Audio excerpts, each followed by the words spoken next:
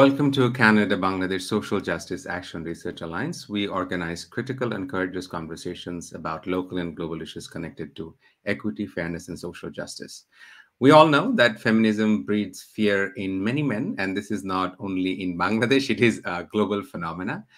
Today, Sharmin Shams, an unapologetic feminist, activist, writer, documentary filmmaker, will join us, has joined us in a discussion to understand that what breeds fear in men in Bangladeshi context about feminism, and actually understanding that how feminism has made the world a better place for men in many ways. This is for just an intro for our audience who don't understand Bangla. Sharmin Shams Appa, the expression Appa means showing respect towards somebody. So we will discuss the feminist movement in Bangladesh. We will probably discuss that, what are the things that Mununapa has seen works very well and brings a lot of men in the movement. Obviously, in a recent conversation, I have learned a very inspiring woman was telling us that, we have a lot of qualified women. We have prepared the women to be empowered, but, the counterpart hasn't been prepared as well. So we will discuss that, how that goes. So without further ado, মুনমুনাপা, অসংখ্য ধন্যবাদ। আপনার সাথে কথা বলার সুযোগ পেয়ে আমি খুব এক্সাইটেড এবং আপনার কাছ থেকে অনেক কিছু শিখবো, বুঝবো, আপনার কাজের সম্বন্ধে জানবো। Welcome. Thank you so much Firoz ভাই, আমিও খুবই অনার্ড ফিল করছি এবং অনেক ধন্যবাদ আমাকে এখানে সুযোগ দেওয়ার জন্য কথা বলবার। থ্যাংক ইউ আপা। প্রথম প্রশ্ন, যেটা সাধারণত আমরা বলি এই সাবজেক্টিভিটির কথা বলি, আমরা সবাই তো কিছু একটা করি, এটা আমাদের ব্যক্তিগত জীবনের কোনো একটা বিষয় আমাকে গভীরভাবে তাড়িত করে, নাড়ায়, যে কারণে আমরা কোনো কাজের সাথে সম্পৃক্ত হই। আমি যেমন শিক্ষকতা করি, ওটার সাথে আমার নিজের জীবনে একটা ঘনিষ্ঠ অভিজ্ঞতা আছে। আপনি একজন unapologetic feminist, and which is I'm very proud of. আপনার এই ফেমিনিস্ট হয়ে ওঠাটা নিশ্চয়ই আপনি জন্মাবার পরের মুহূর্তেই আপনি জানতেন না যে আপনাকে ফেমিনিস্ট হতে হবে। আপনার জীবনের অভিজ্ঞতা, what inspired you to be a feminist writer, activist and filmmaker? অনেক ধন্যবাদ।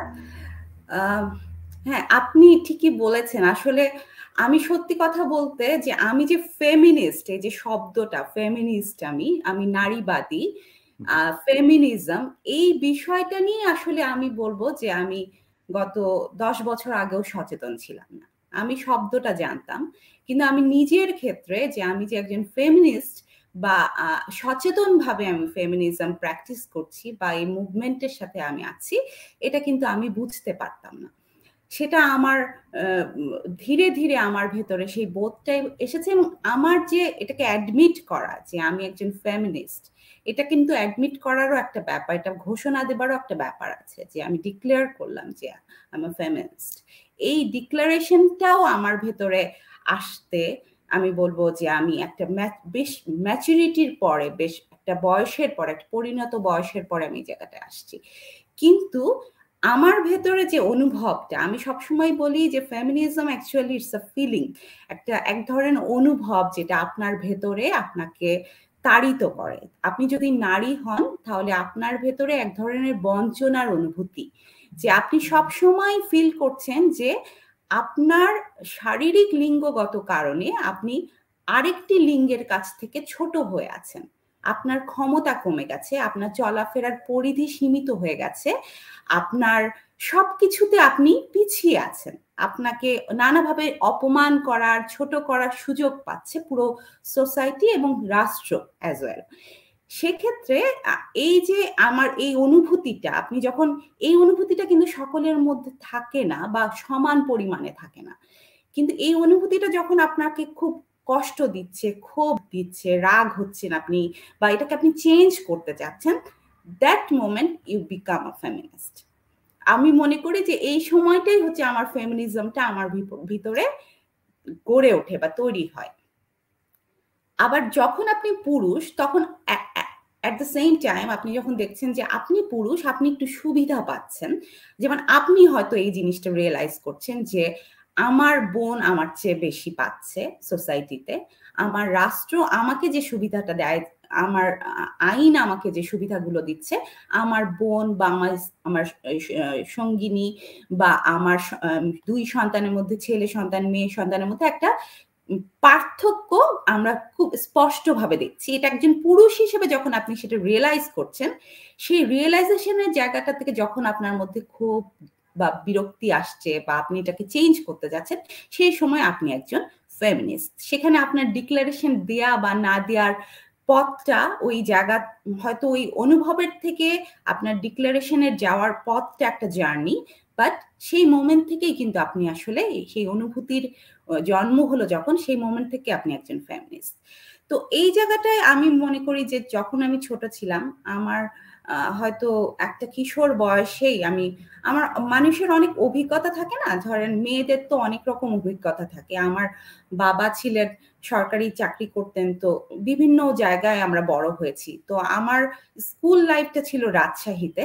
তো সেই সময় যেটা হয় যে স্কুলে যেতাম বা প্রাইভেট পড়তে যাচ্ছি, পিছন পিছন সাইকেল নিয়ে রোমিওরা যায়, এরকম একটা দৃশ্যকল্প সবাই জানে না? তো আমি ওই জিনিসটা আমার মধ্যে হয়তো আমি ভয় হতো, ভালো লাগা ছিল, হয়তো অনেক রকম এক ধরনের মিক্সড অনুভূতি আমার মধ্যে ছিল। কিন্তু যখন আমি দেখলাম যে এই সিচুয়েশনটার জন্য আমাকে কোনোভাবে দায়ী করা হচ্ছে, আমাদের টিএনটি ল্যান্ডফোনে ফোন আসছে, আমাকে চাচ্ছে একটি ছেলে আমাকে কোনো একটা প্রেমের প্রস্তাব দিচ্ছে, একটা চিঠি লিখছে বা কিছু ভাবে আমাকে বিরক্ত করছে, পিছে পিছে যাচ্ছে, আলটিমেটলি দোষটা আমার ঘাড়ে পড়ছে যে তোমাকেই কেন করছে, অথচ হয়তো আর সব মেয়েকেই করছে। বা আমার মধ্যে এই জিনিসটা এখন আমি ফিল করি যে তখনই আমার মনে হতো যে একটা ছেলে সাইকেল নিয়ে পিছে পিছে যায়, আমার যদি কোনো ছেলেকে ভালো লাগে আমি কেন পিছে পিছে যেতে পারি না? আমার ওই সিচুয়েশনটা আমাকে ছোটবেলা থেকে আমার মধ্যে ওই জায়গাটা, আমার একটা সেই ক্ষোভটা, ওই যে ফিলিংটা যে আমি কিছু করি নাই, আমার একটা ফোন আসছে বাট আমাকে দোষী করা হচ্ছে, এইটা কেন, সমাজ কেন এভাবে আমাকে।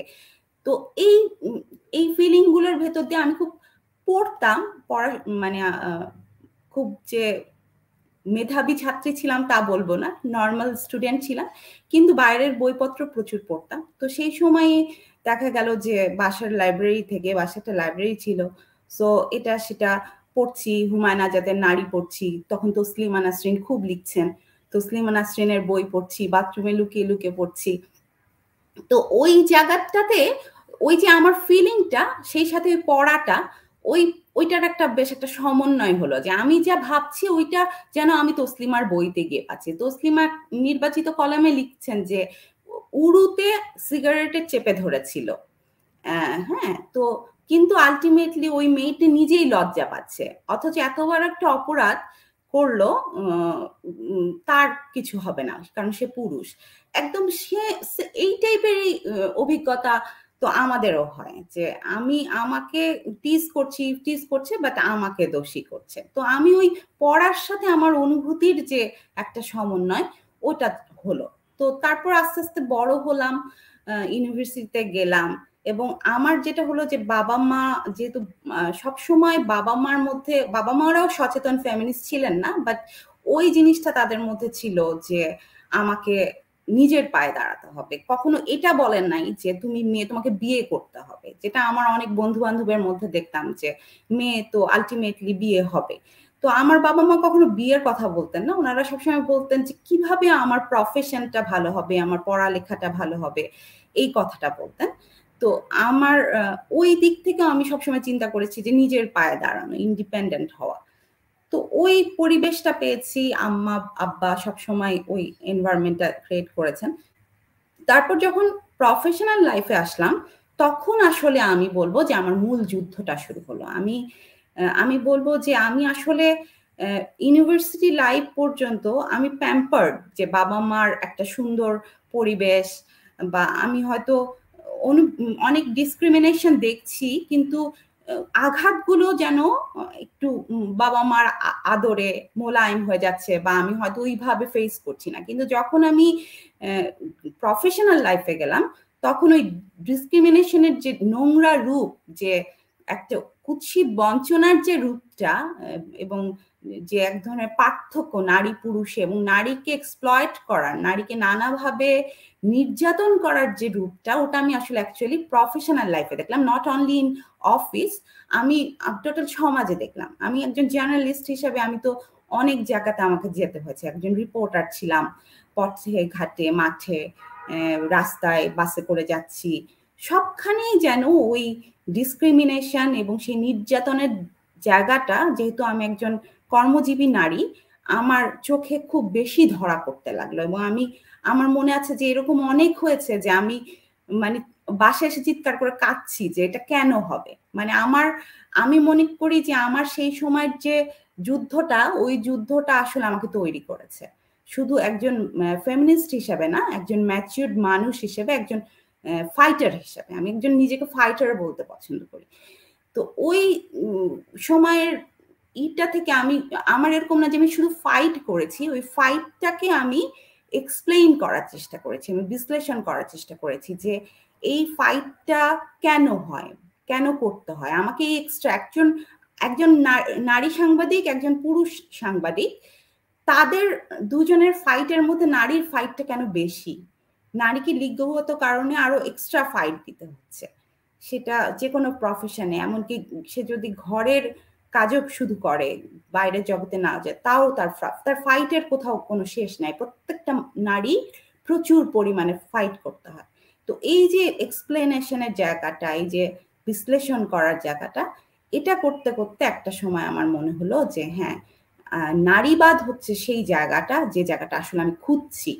আমি যে জায়গাটায় আমার প্রশ্নের উত্তরগুলো পাই, বা যেখানটায় গিয়ে আমার বিশ্লেষণটাকে আমি একটা কেন্দ্রবিন্দুতে দাঁড় করাতে পারি, বা আমি যেখানে গিয়ে আমার একটা সংহতি পাই, বা যেখানে গিয়ে আমি একটা কি বলবো, যেখানে গিয়ে আমার একটা আন্দোলনটাকে, আমার চিন্তাটাকে, আমার মুভমেন্টটাকে, আমার বিদ্রোহ, আমার ফাইটটাকে আমি একটা জায়গা, একটা শেপ দিতে পারি, সেইটাই হচ্ছে নারীবাদ। কারণ নারীবাদ আলটিমেটলি একটা রাজনৈতিক আন্দোলন, একটা সেম টাইম এটা তত্ত্ব, এটা একটা বৌদ্ধিক জায়গা। তো নারীবাদের এই যে একটা অসীম সৌন্দর্য, এটা আমার মনে হয় যে অনেক কম ইয়েতেই আছে এই ধরনের তত্ত্বের ভেতর, যে নারীবাদ সাইমালটেনিয়াসলি তত্ত্বগতভাবেও রিচ হচ্ছে, আবার অ্যাট দ্য সেম টাইম সেটা রাজনৈতিক ভাবেও কাজ করছে। মানে শুধুমাত্র রাজনৈতিকভাবে যারা অ্যাক্টিভিস্ট নারীবাদী, তাদের অবদান ঠিক যেরকম, ঠিক একই সাথে নারীবাদী তাত্ত্বিক যারা, তাদের অবদানও সমান। দুটির যে একটা সুন্দর মিলন, যে একটা সমন্বয়, এটার মধ্য দিয়ে নারীবাদ আসলে পরিপুষ্ট হয়েছে।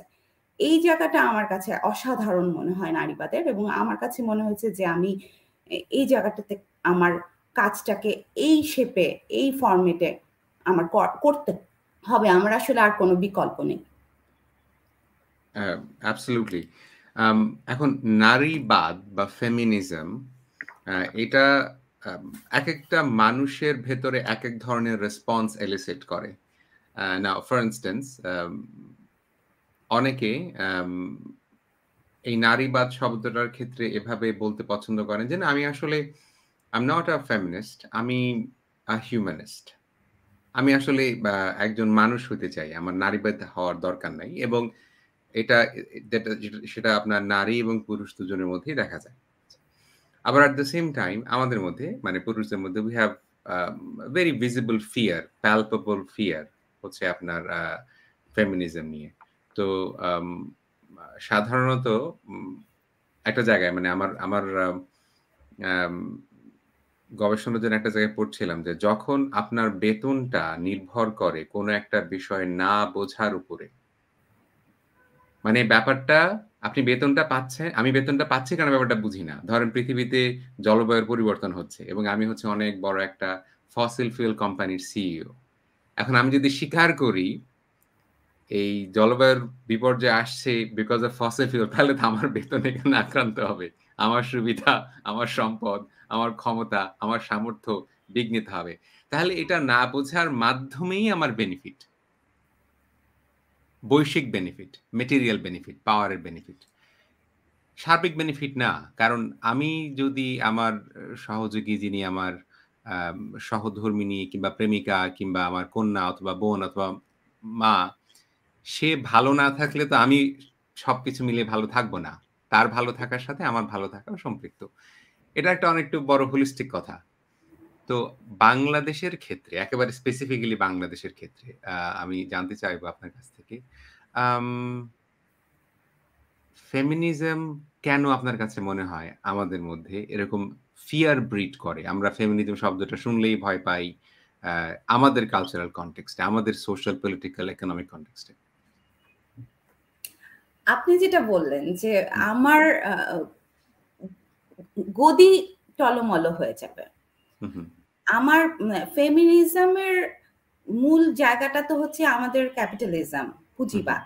হুম, হুম, পুঁজিবাদই তো তাকে পরিপুষ্ট করছে হুম, এবং হুম, পুঁজিবাদই আমাদেরকে মানে ধনে মানে ফুলিয়ে ফাঁপিয়ে তুলছে, তাই না? হুম, তো আমি যখন সেই জায়গাটা থেকে অনেক বেশি বেনিফিটেড হচ্ছি, তখন তো আমি চাইবো না যে আমার জায়গাটা নষ্ট হোক। হ্যাঁ? আমি চাইবো যে এক্সপ্লয়টেশনটা জারি থাকুক। এখন আমাদের দেশের ক্ষেত্রে পুঁজিবাদের পাশাপাশি আরো অনেকগুলো বিষয় আছে। ধর্মীয় গোঁড়ামি আছে। ধর্ম একটা বিরাট ফ্যাক্টর যেখানে আমরা খুব বড় ধরনের ভাবে বাধাগ্রস্ত হই ফেমিনিস্ট অ্যাক্টিভিজমের ক্ষেত্রে। আমরা আমাদের কুসংস্কার আছে, অশিক্ষা আছে, কুশিক্ষা আছে। এই যে জায়গাগুলো, এই জায়গাগুলো ফেমিনিজমকে খুব মানে চরমভাবে বাধাগ্রস্ত করে। এখন আপনি যেটা বলছিলেন যে আমি ভালো থাকবো। আমি ভালো থাকলে আমার স্ত্রী ভালো থাকলে, আমার বোন ভালো থাকলে আমিও ভালো থাকবো। এই জায়গাটাই তো তারা বুঝতে পারছে না। কারণ তাদের কাছে মনে হচ্ছে যে, যে ক্ষমতাবান সে ভালো থাকে। কিন্তু সে এটা বুঝতে পারছে না যে ক্ষমতাবান সেও এক্সপ্লয়েটেড ওই ক্যাপিটালিজম দিয়ে, ওই প্যাট্রিয়ার্কি দিয়ে। প্যাট্রিয়ার্কি যে সিস্টেমটা, টোটাল প্যাট্রিয়ার্কি তো একটা সিস্টেম, পুরুষতন্ত্র তো একটা চিন্তাধারা। আমি যখন পিতৃতান্ত্রিক সিস্টেমের মধ্যে থাকি, আমি কিন্তু পুরুষকেও সেই সিস্টেমের অধীনের একজন দাস বানিয়ে রাখি এবং সেই দাসেরও দাসী হচ্ছে নারী। কিন্তু দুজনেই তো দাস। পুরুষও দাস, নারীও দাস, নারী দাসেরও দাস। তো এই যে দাসের দাস, সে মাথাচাড়া দিয়ে উঠেছে, কিন্তু দাস ভাবছে আমি দাস নই, আমি আসলে মালিক। তো সে আসলে মালিক সেই দাসীটির, বাট কিন্তু সে তো সিস্টেমের দাস। এই যে এই যে জায়গাটা, এই যে একটা কৌশল, এই যে ষড়যন্ত্রের জায়গাটা প্যাট্রিয়ার্কির, ক্যাপিটালিজমের, সেইটাই তো পুরুষ ধরতে পারছে না। কারণ তাকে যে ক্ষমতার একটা লোভ, তাকে যে ক্ষমতার একটা মোহের মধ্যে আচ্ছন্ন করে রাখা হয়েছে নানা রকম আইন দিয়ে, নানা রকম ধর্মীয় তন্ত্রমন্ত্র দিয়ে, নীতিমালা দিয়ে, সামাজিক নীতিমালা দিয়ে, অনেক কিছু দিয়ে পুরুষকে অনেক বেশি একটা কি বলবো খুব আদরে আহ্লাদে বড় করেছে এই টোটাল পৃথিবীটাই, সমাজ, রাষ্ট্র সবকিছু। আইন বলে পুরুষ নারীর চেয়ে সম্পত্তি বেশি পাবে। সিস্টেম বলে নারী যতই দক্ষ হোক, স্কিলড হোক, পুরুষের বেতন বেশি হবে। দুটো নারী পুরুষ ইট ভাঙছে, সারাদিন পরে পুরুষটা পাচ্ছে 700 টাকা, নারীটা পাচ্ছে 400 টাকা। তাহলে পুরুষটি তো তখন ওইটাই চিন্তা করবে যে আমি উচ্চে আছি এবং আমি সে কারণে বেশি বেতন পাচ্ছি। এখন যদি দুজনই সমান হয়ে যায়, পুরুষের সেই হীনমন্যতার বোধ এবং পুরুষের কিছু একটা লস করে ফেলার বোধ যে আমি বোধহয় এখন কমে যাব, যখন ওই যে বলে না এরকম একটা অনেক সময় বলে যে নারীরা জব মার্কেটে আসার কারণে পুরুষরা নাকি বেকার হয়ে যাচ্ছে, এরকম একটা তত্ত্ব কিন্তু অনেকে দেয় দেখবেন। তো ওইটা ওদের একটা ইনসিকিউরিটি, কিন্তু ওরা এটা বোঝে না যে নারী পুরুষের সমান জব মার্কেটে অংশগ্রহণ আলটিমেটলি কিন্তু সকলকেই লাভবান করবে। কারণ আমাদের তো আমরা জব করি কেন, ব্যবসা করি কেন, আলটিমেটলি আমরা পরিবারকে ভালো রাখতে চাই বা আমাদের সোসাইটিকে, আমাদের টোটাল আমাদের ব্যক্তিগত উন্নতি থেকে সমষ্টিগত উন্নয়নের দিকে আমরা চাই। কিন্তু সেই ব্যক্তিগত উন্নতিটা ও ভাবছে যে পুরুষ একাই করবে, কিন্তু ওর এই বোধটা নেই যে নারী পুরুষের সমন্বিত উন্নতি আলটিমেটলি ওর একটা পুরো পরিবারটাই বেনিফিটেড হবে।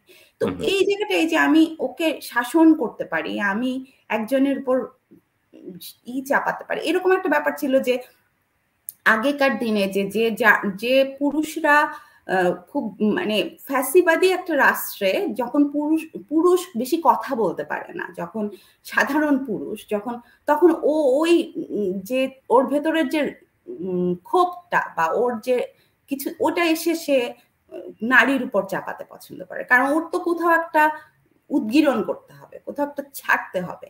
সো ওই জায়গাটা যে আমার নিচে কিছু একটা মানুষ আছে এবং আমি নিজেকে বড় ভাবতে পারছি, এটার একটা তৃপ্তি এবং এটার একটা অভ্যস্ততা। আমরা তো এমনকি আমি আমি একজন আমি সবসময় বলি যে মেয়েদের ভেতরে যে এক ধরনের আরামের যে অভ্যস্ততা, যে আমি কিছু হলো বাজারের ব্যাগটা একটু ভারী হয়েছে, আমার হাজবেন্ডই বাজারের ব্যাগটা নিয়ে আসে, আমার কিন্তু শরীরে শক্তি আছে, আমি কিন্তু চাইলে পারবো, কিন্তু আমি কোনো তুলেই দেখি নাই।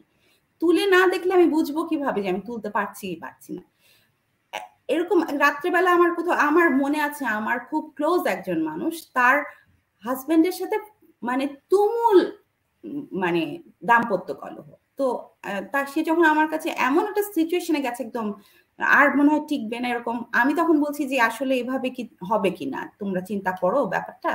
বলছি না, এটা আমাকে ধরে রাখতে হবে এই বিয়েটা, কারণ এই যে রাত্রেবেলায় বাচ্চার দুধ শেষ হয়ে যায়, ওষুধ শেষ হয়, তখন যেটা আনতে যাবে কে? এবং এই গল্পটার আরেকটা অংশ আছে। তো তারপরে যখন একটা সময় সে হাজবেন্ডের হাতে অত্যাচারিত হলো, শারীরিক নির্যাতনের শিকার হলো এবং আমার বাসাতেই সে আসলো, তখন একটা সময় সে কিন্তু তাদের ছাড়াছাড়ি হয়ে গেল এবং সে তার নিজের সন্তানকে নিয়ে আলাদা থাকে। এখন সে স্টিল একা জীবন যাপন করছে এবং সন্তানকে নিয়ে, এবং চমৎকার সে জীবন কাটাচ্ছে এবং বাচ্চাটাকে এত সুন্দরভাবে মানুষ করছে। তো একদিন আমি জিজ্ঞাসা করলাম যে তুমি যে একদিন বলেছিলে যে রাত্রেবেলা ওষুধ কিনতে যাবে কে, এখন ওষুধটা কে কেনে? আমি কিনি। তখন আমি বললাম যে তখন তোমার এই আমি কখনো তো কিনে দেখিনি। তো এই যে জায়গাটা, যে আমাদের অভ্যস্ততার জায়গাটা, যে আমাকে এমন ভাবে তৈরি করা হয়েছে, আমি ছোটবেলা থেকে এমন ভাবে গড়ে উঠেছে যে আমার পা ফেলতে ভয় লাগে, আমার বুক কাঁপে এবং পুরো সোসাইটি আমাকে বুক কাঁপতে বাধ্য করে। আমি যখন রাত্রেবেলা অফিস থেকে ফিরতাম আমার কোনো ভয় লাগতো না, কিন্তু আমার আম্মা একটা ফোন দিত, কোথায় আছিস, ঠিক মতো যা, হুটটা উঠা, হ্যাঁ। আর সঙ্গে সঙ্গে আমার যে একটা আমি যে একটু সাহসের সাথে যাচ্ছিলাম, ওইটা আমার আত্মবিশ্বাস একটা চির ধরে যেত, আমি ভয় পেয়ে যেতাম যে এই বোধহয় আমার কোনো বিপদ হবে। তো এই জায়গাটা আসলে পুরো সোসাইটিতে আমাদের অনেক পথ চলার আছে, আমাদের আসলে অনেক ভাঙার আছে নিজেদেরকে। এই ভাঙতে ভাঙতে একটা নারী পুরুষ সব বয়সের মানুষকে আমাদের আসলে নিজেকে ভাঙতে হবে এবং অন্যকে ভাঙতে হবে, চ্যালেঞ্জ করতে হবে। যত বেশি চ্যালেঞ্জ করব এটা তত ভালো। আমার আপনার কথাটা শুনে একটা নিউরো সায়েন্স অর্থাৎ সায়েন্সের একটা মনে পড়ে গেল। ক্ষমতা এবং মমতা। আমরা যখন, এবং এটা মানে by the way if you want to look it up you can look it up. আমাদের ব্রেনের যে অংশটা মানুষের কোমল যে অনুভূতিগুলা, মমতা, স্নেহ, ভালোবাসা, কম্প্যাশন, পাওয়ারের কারণে যখন আমরা পাওয়ার হাংরি হই বা পাওয়ার সার্চের কারণে সেই অংশটা কম কাজ করে বা কাজ করে না। Just think about it. যে আমি এই মুহূর্তে পাওয়ার মানে করছি, সার্চ করছি। আমার এটা কাজ করতেছে না। So what does it mean যে আমার পুরুষ হিসেবে আমি ক্ষমতার প্রতি আসক্ত হওয়ার কারণে আমি নিজে আমার নিজের মনুষ্যত্ব থেকে বঞ্চিত হচ্ছি। হ্যাঁ? এবং প্রতিনিয়ত আমি আমার নিজের মনুষ্যত্ব থেকে বঞ্চিত হয়ে নিজের সাথে যখন যোগাযোগটা বিচ্ছিন্ন হয়ে যাচ্ছে, আমার সেই বিচ্ছিন্নতাটাকে আমার অসহ্য মনে হচ্ছে, তখন somehow সমস্যাটা কিন্তু আমার ভেতরে। কষ্টটা কিন্তু আমার ভিতরে। আমি কাঁদতে পারছি না। আমি আমার ইমোশন এক্সপ্রেস করতে পারছি না। আমার মানে আমার মনুষ্যত্ব থেকে আমার নিজের কাছ থেকে আমি আলাদা করে নিছি। তো তখন তো ওই তো মানে আমাকে সবসময় প্রুফ করে দেখাতে হবে। সবসময় প্রুফ করে দেখাতে হবে। এবং ছেলে হিসেবে জন্মানোর পর থেকে একেবারে শিশুকাল থেকেই বিষয়টা কি? তোকে তো কাউকে খাওয়াতে হবে, কারো ভরণ-পোষণ করতে হবে। মানে ছোটবেলা থেকেই ওই প্রোভাইডার ডিসকোর্স টা। তো ওইটা তো আসলে হ্যাঁ, আপনি খুব সুন্দর করে যে বিষয়টাকে যোগ করলেন। পুঁজিবাদের সাথে পিতৃতন্ত্রকে একসাথে করে দিলেন। যে পিতৃতন্ত্র শুধু পিতৃতন্ত্র না, এর পিছনে একটা অপারেটিং সিস্টেম আছে। মানে ক্যাপিটালিস্ট পেট্রিয়ার্কি। আর যখন ক্যাপিটালিস্ট পেট্রিয়ার্কির কথা বলছি তখন মানে হচ্ছে ক্ষমতার খেলা। ক্ষমতা দিয়ে আপনার কাছ থেকে আমি কেড়ে নিবো। এই তো? আপনার সম্পদ, আপনার অস্তিত্ব, আপনার সম্মান, আপনার প্রতি যা কিছু আছে সেখান থেকে আমি বঞ্চিত করব। কিন্তু এই জিনিসটা না ক্যাপিটালিস্ট লজিকে পড়ে না আপা। আপনার শ্রদ্ধাটাকে যদি আমি হরণ করি, এতে করে আমিই তো ভালো থাকব না। কারণ আপনাকে অশ্রদ্ধা করলে সর্বপ্রথমে তো আমি আমার মনুষ্যত্বকে অশ্রদ্ধা করলাম, তাই না? আপনার প্রতি আমি হিংস্র হইলে আমি তো আমারটা করলাম। সো ওইটা একটা চ্যালেঞ্জিং বিষয়। প্রশ্ন, আপনি যখন অনেক মেইল কলিগ, বন্ধু, সহপাঠী বা যেভাবেই হোক, আ সহধর্মিণী বা যেটাই হোক, আপনি দেখেন নাই যে কিছু মানুষ একটা পর্যায়ে একটা জায়গায় ছিল। সেটা হোক পড়ার কারণে, জীবনে বড় কোনো ঘটনা ঘটে যাওয়ার কারণে, তার অবস্থানটা মানে আমাদের মধ্যে যে anxiety থাকে ফেমিনিজম নিয়ে, তার সেই anxiety টা খানিকটা কমতেছে। ফর এক্সাম্পল আমি often I give my own example, that's easy. যে for example when I was a teenager, একটা টিনেজ হিসেবে আমার কাছে মনে হতো যে আমি ছেলে হিসেবে জন্মাইছি এ কারণে আমি superior. কিন্তু এই যে আমার ওই superiority complex টাকে unlearn করতে হইছে আপা। আপনি আপনার anecdotal experience এ বা কাজের এক্সপেরিয়েন্স এ ছেলেদের মধ্যে কোন ধরনের ট্রানজিশন মানে কোন ধরনের ঘটনা, শিক্ষা, চেতনা তার ভেতরে এই তার নিজের superiority complex তার নিজেরই কাঁধে বোঝা। আমার superiority complex আমার নিজের কাঁধেই বোঝা না? তো এটা তারা কিভাবে টের পায়? How do they understand it? কিভাবে দেখেছেন এটা? এটার অনেক মানে মিক্সড অনেক ধরনের অভিজ্ঞতা আছে যে হু, হু, হুম, অনেক সময় আছে যে মোস্ট অফ দ্য কেসেস যেটা হয় যে টেরই পায় না।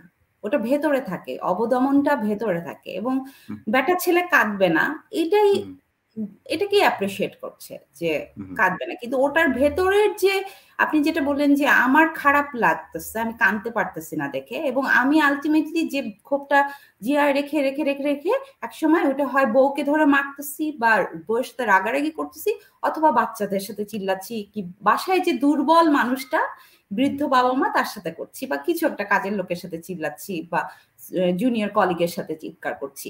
আমার ওই অবদমনের জায়গাটা আমি আমার ফেক ক্ষমতা, আমার হাতে যে হুম, ক্ষমতাটা দেয়া হয়েছে ওটা তো আসলে একটা হুম, ফেক হুম, ক্ষমতা। সেই হুম, ফেক পাওয়ারটাকে আমি মনে করছি যে ওটা দিয়েই আমাকে সান্ত্বনা পেত। ওটা দিয়ে ওইটাই আমার আশ্রয়। আমার হুম, ওখানেই তো তাতে কি হয়েছে? আমি কাঁদতে পারি না। কারণ আমি কাঁদবো কেন? আমি বীর পুরুষ। আমি তো সবার অশ্রু মোছাবো। সো হুম, আমার ওই অভিজ্ঞতাটা মানে প্রতিনিয়ত। আমি যখন হুম, ছোট ছিলাম যে আমার একটা মজা মনে আছে আমি আমার বন্ধু আমার অনেক বন্ধু ছিল ওরা তখন এই যে কম্পিউটার সবার তো কম্পিউটার না আমরা যখন টিনেজ হ্যাঁ হুম, আমার হুম, আমার এক বন্ধু ও কম্পিউটার কিনেছে তো আমি খুব আগ্রহ নিয়ে কম্পিউটার দেখছি ও বলছে এই ধরিস না তো মেয়েরা এগুলো ধরিস না তো নষ্ট করে ফেলবি ও বুয়েটে ভর্তি হয়েছিল পরে হ্যাঁ তো হুম, আমার এমন মেজাজ খারাপ হয়ে গেল আমি বললাম যে এটা কি তা আমি এসে আব্বাকে বললাম আমি আমার তখন কোনো প্রিপারেশনই ছিল না যে আমার একটা কম্পিউটার লাগবে বা কিছু তখন আমরা হুম, 96-97 সাল আর কি তো আমি আব্বাকে বলতেছি যে আমার একটা কম্পিউটার তুমি কিনে দাও আমার মানে আব্বার হয়তো তখন অনেক কষ্ট হয়েছে, বাট আমার খুব মনে হচ্ছিল যে আমার একটা কম্পিউটার লাগবেই। কারণ আমি কেন, আমার ওই জায়গাটা লাগছে যে ও এখন আমার মনে আছে যে ওর ও আমার ওই বন্ধুটা কিন্তু ও কিন্তু খুব ইমোশনাল ছিল, অনেক ইমোশনাল ছিল, কিন্তু ও ক্রমাগত পুরুষ হতে চাইতো। ওর যত ব্রেকআপ হইতো ও কাঁদতো আর বলতো কেন আমি কাঁদতেছি, কেন আমি কাঁদতেছি। হ্যাঁ, মানে ওর যেহেতু আমরা বন্ধু, তো আমার মনে আছে যে ওর মধ্যে একজন আরোপিত পুরুষের জন্য ওর একটা আকাঙ্ক্ষা, এবং ওই টেন্ডেন্সিটাই ওকে চালিত করেছে আমাকে কম্পিউটার টাচ করতে না দেওয়ার। তো এইটা কিন্তু এই এই এই ছেলেটাই যখন একটা অফিসে যাবে, ওর মধ্যে কিন্তু ওই টেন্ডেন্সিটা নিয়েই ও একটা অফিসে যাবে। ও তার সহকর্মী নারীর সাথে ওই টেন্ডেন্সিটা হয়তো আমার সাথে রাফলি বলেছে, ওকে কোমল স্বরে বলবে। তো আমার এই জিনিসটা আমি সবসময় দেখেছি, এবং আমি যেটা করেছি যে আমার সবসময় আমি ইন্টেনশনালি পুরুষকে সেটা বুঝিয়ে দিয়েছি, সেটা কথা দিয়ে হোক, কাজ দিয়ে হোক, বিহেভিয়ার। আমার আসলে আমি স্পষ্ট কথা বলতে, আমার কাছে মনে হয় যে স্পষ্ট কথা বলাটাই হচ্ছে সবচেয়ে বেস্ট ওয়ে। সেটাতে হয়তো অনেকেই পছন্দ করে না, কিন্তু আমি আলটিমেটলি দেখেছি যে আপনি যদি গুছিয়ে বলতে পারেন, আপনি যদি সুন্দর করে একটা মানুষকে ভালো করে বলতে পারেন, বিনয়ের সাথে বলতে পারেন, তাহলে সেই মানুষটা কিন্তু সেটা নিয়ে দ্বিতীয়বার হলেও চিন্তা করবে। আমার মনে আছে যে আমার একজন সিনিয়র কলিগ আমার একটা অফিসে, তিনি ফেমিনিস্টদের দেখতে পারেন না। তো সামহাও আমাকে তার সহ্য করতে হয়েছে। আমি তখন মানে ফেমিনিস্ট হিসেবে পরিচিত হয়ে উঠেছি। তো ওনার ভালো লাগতো না, উনি নানাভাবে আমাকে সেটা বুঝাতেন যে আমার এই যে আমি লিখছি, বা ওনার অনেক মনে হতো যে অনেক শব্দে ওনার আপত্তি। হ্যাঁ, উনি আমাকে একবার একটা লেখা লিখতে বললেন, যে লেখাটার ভেতরে আমি নারীকে সেক্স অবজেক্টের বাংলা করেছি আমি যৌন বস্তু। তো আমি লিখেছি যে নারীকে যৌন বস্তু হিসাবে দেখার যে চেষ্টা, সেটা যতদিন না বন্ধ হবে ততদিন, এরকম একটা কিছু আমি লিখেছি। তো উনি ওই জায়গাগুলো সব বাদ দিয়ে দিয়েছেন, বাদ দিয়ে আমার লেখাটা এখন। তা আমি ওনাকে বললাম যে এই শব্দগুলো বাদ দিলে আমার লেখাটার কোনো মূল্য থাকে না। সো আমি এই শব্দগুলো যদি আপনি বাদ দেন, আমার লেখাটা আমি প্রকাশ করব না, আপনি আমার লেখা নেবেন না। তো তখন তিনি আমার সাথে একটা ডিসকাশনে বসলেন এবং খুব রাগ করলেন, আমার সাথে অনেক চিৎকার করলেন। তো আমি ওনাকে বললাম যে আপনি যতই যাই করেন, আমি এখানে আপোষহীন। সো আমার লেখা এখানে যাবে না। আমার লেখা আপনার যার কাছে মনে হচ্ছে যৌন বস্তু শব্দটা নোংরা শব্দ, তার কাছে তো আমি লেখাই দেব না। আপনাকে আগে সেটা আনলার্ন করতে হবে, যে আপনি যেটা শিখে এসেছেন সেটা আপনি ফেক, আপনার সেই শিক্ষাটাই ভুল আছে। তো ওনার সাথে আমার এই ফাইটটা যখন চলছিল, তখনই একদিন আমি ওনার সাথে বসলাম, একদম ওনার রুমে বসলাম, বসে আমি ওনাকে বললাম যে আপনি একদিন ভাবির সাথে কথা বলবেন, আপনার মেয়ে তখন, ওনার মেয়ে তখন ইউনিভার্সিটিতে যাবে এরকম আর কি।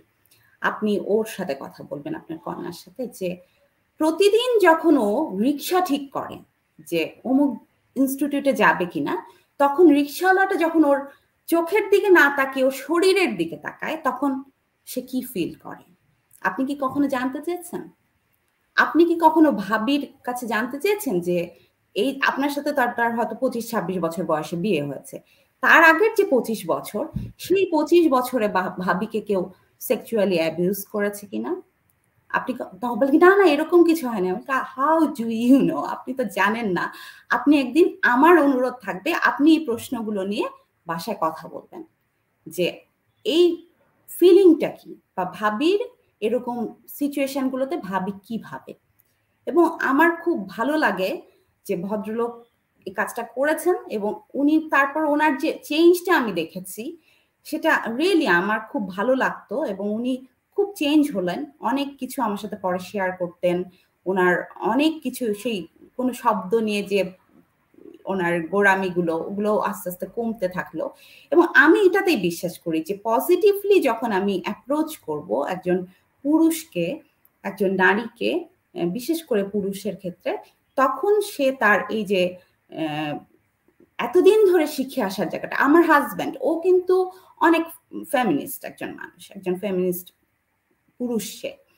কিন্তু তারপরে ও বলে যে এমন অনেক কিছু আছে যেটা আমি বুঝতেই পারতাম না যে এটা আসলে আমার চেঞ্জ করা উচিত। অনেক কিছু আমি ধরেই নিতাম যে এটাই স্বাভাবিক।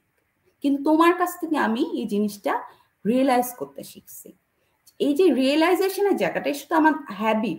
আমি আসলে বুঝেই উঠতে পারি না যে আমার এটা আসলে পাল্টাতে হবে। তো এই জায়গাটা আমার আমার অভিজ্ঞতার জায়গাতে আমি যত পুরুষের সাথে আমার ক্লাশ হয়েছে এই বিষয়গুলো নিয়ে, আমি তাদের সাথে সরাসরি কথা বলেছি যদি সে প্রস্তুত থাকে। অনেক সময় আছে যে তার প্রস্তুতি না বা আমাকে সুযোগই দিচ্ছে না বা চাচ্ছেই না। সেক্ষেত্রে আমি তাকে সময়ের হাতেই ছেড়ে দিই এবং একটা সময় আমি বিশ্বাস করি যে ফিউচার ইজ ফেমিনিস্ট।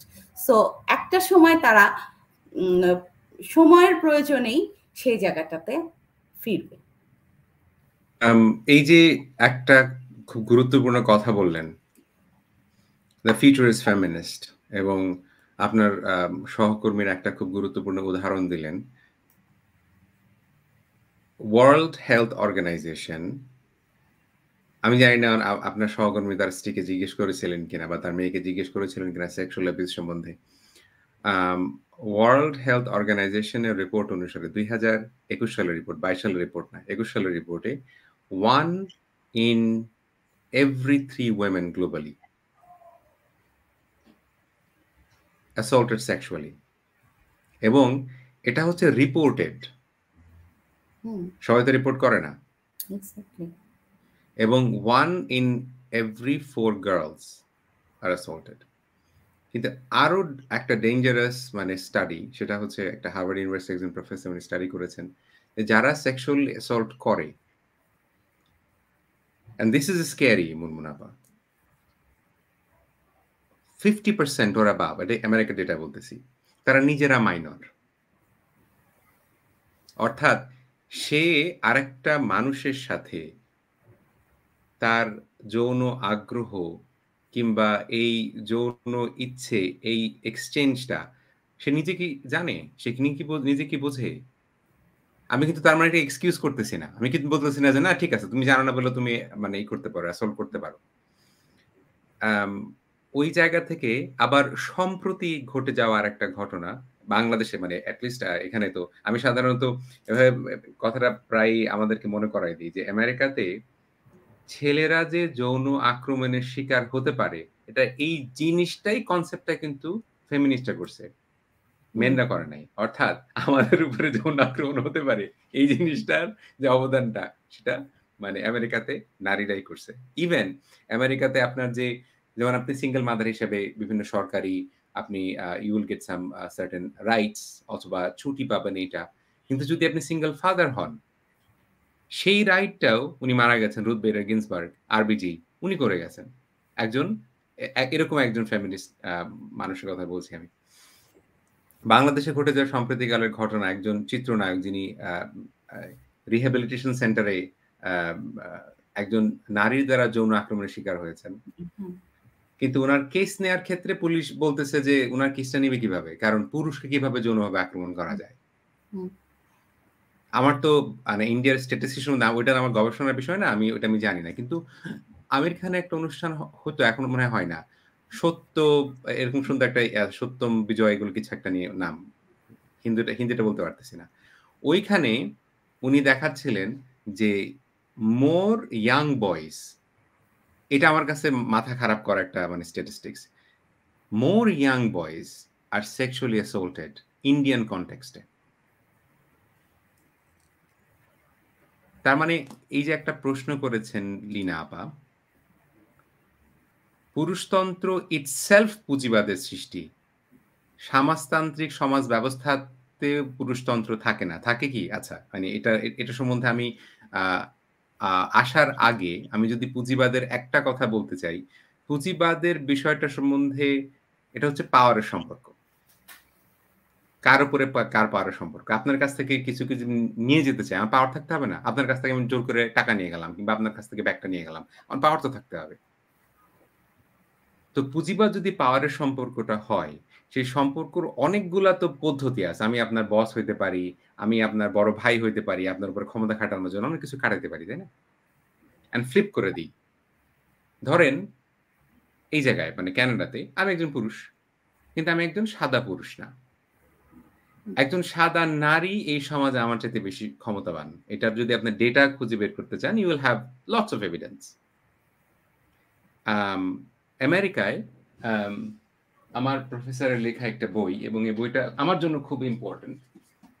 এই যে বইটা, এই বইটাতে উনি দেখাচ্ছেন appealing because he is appalling. আমি এই বইটা রেকর্ডের জন্য হয়তো রেখে দিলাম।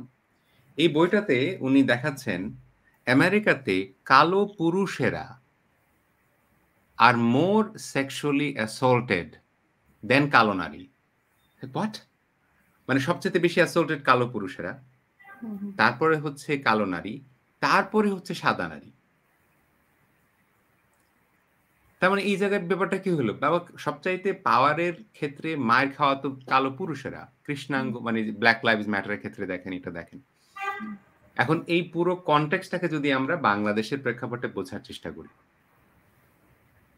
যৌন আক্রমণ, সম্পদ ছিনিয়ে নেয়া, কাউকে নিপীড়িত করা, সেটা তো ক্ষমতার ব্যাপার।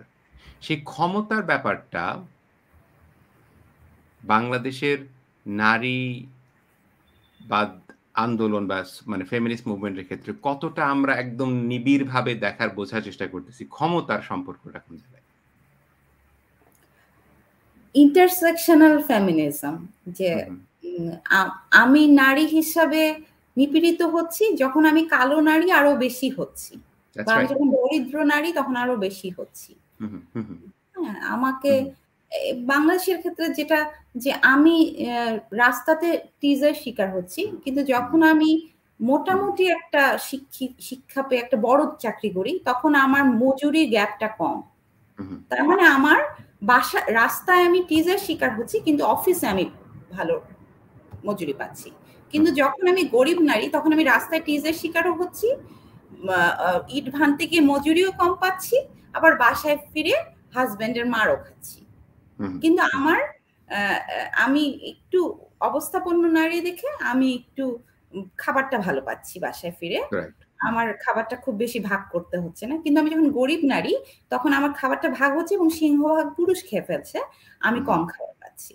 হুম, তো এই যে জায়গাটা, এটা নিয়ে তো এখন আমরা কথা বলছি। যখন ক্ষমতার অ্যা জায়গাটা অনেক বেশি, যেমন আমরা চা বাগানের নারীদের কথা বলি, যে চা হুম, বাগানের নারীরা চা বাগানের পুরুষদের চেয়েও চা বাগানের নারীদের exploitation এর শিকার হতে হয় বেশি।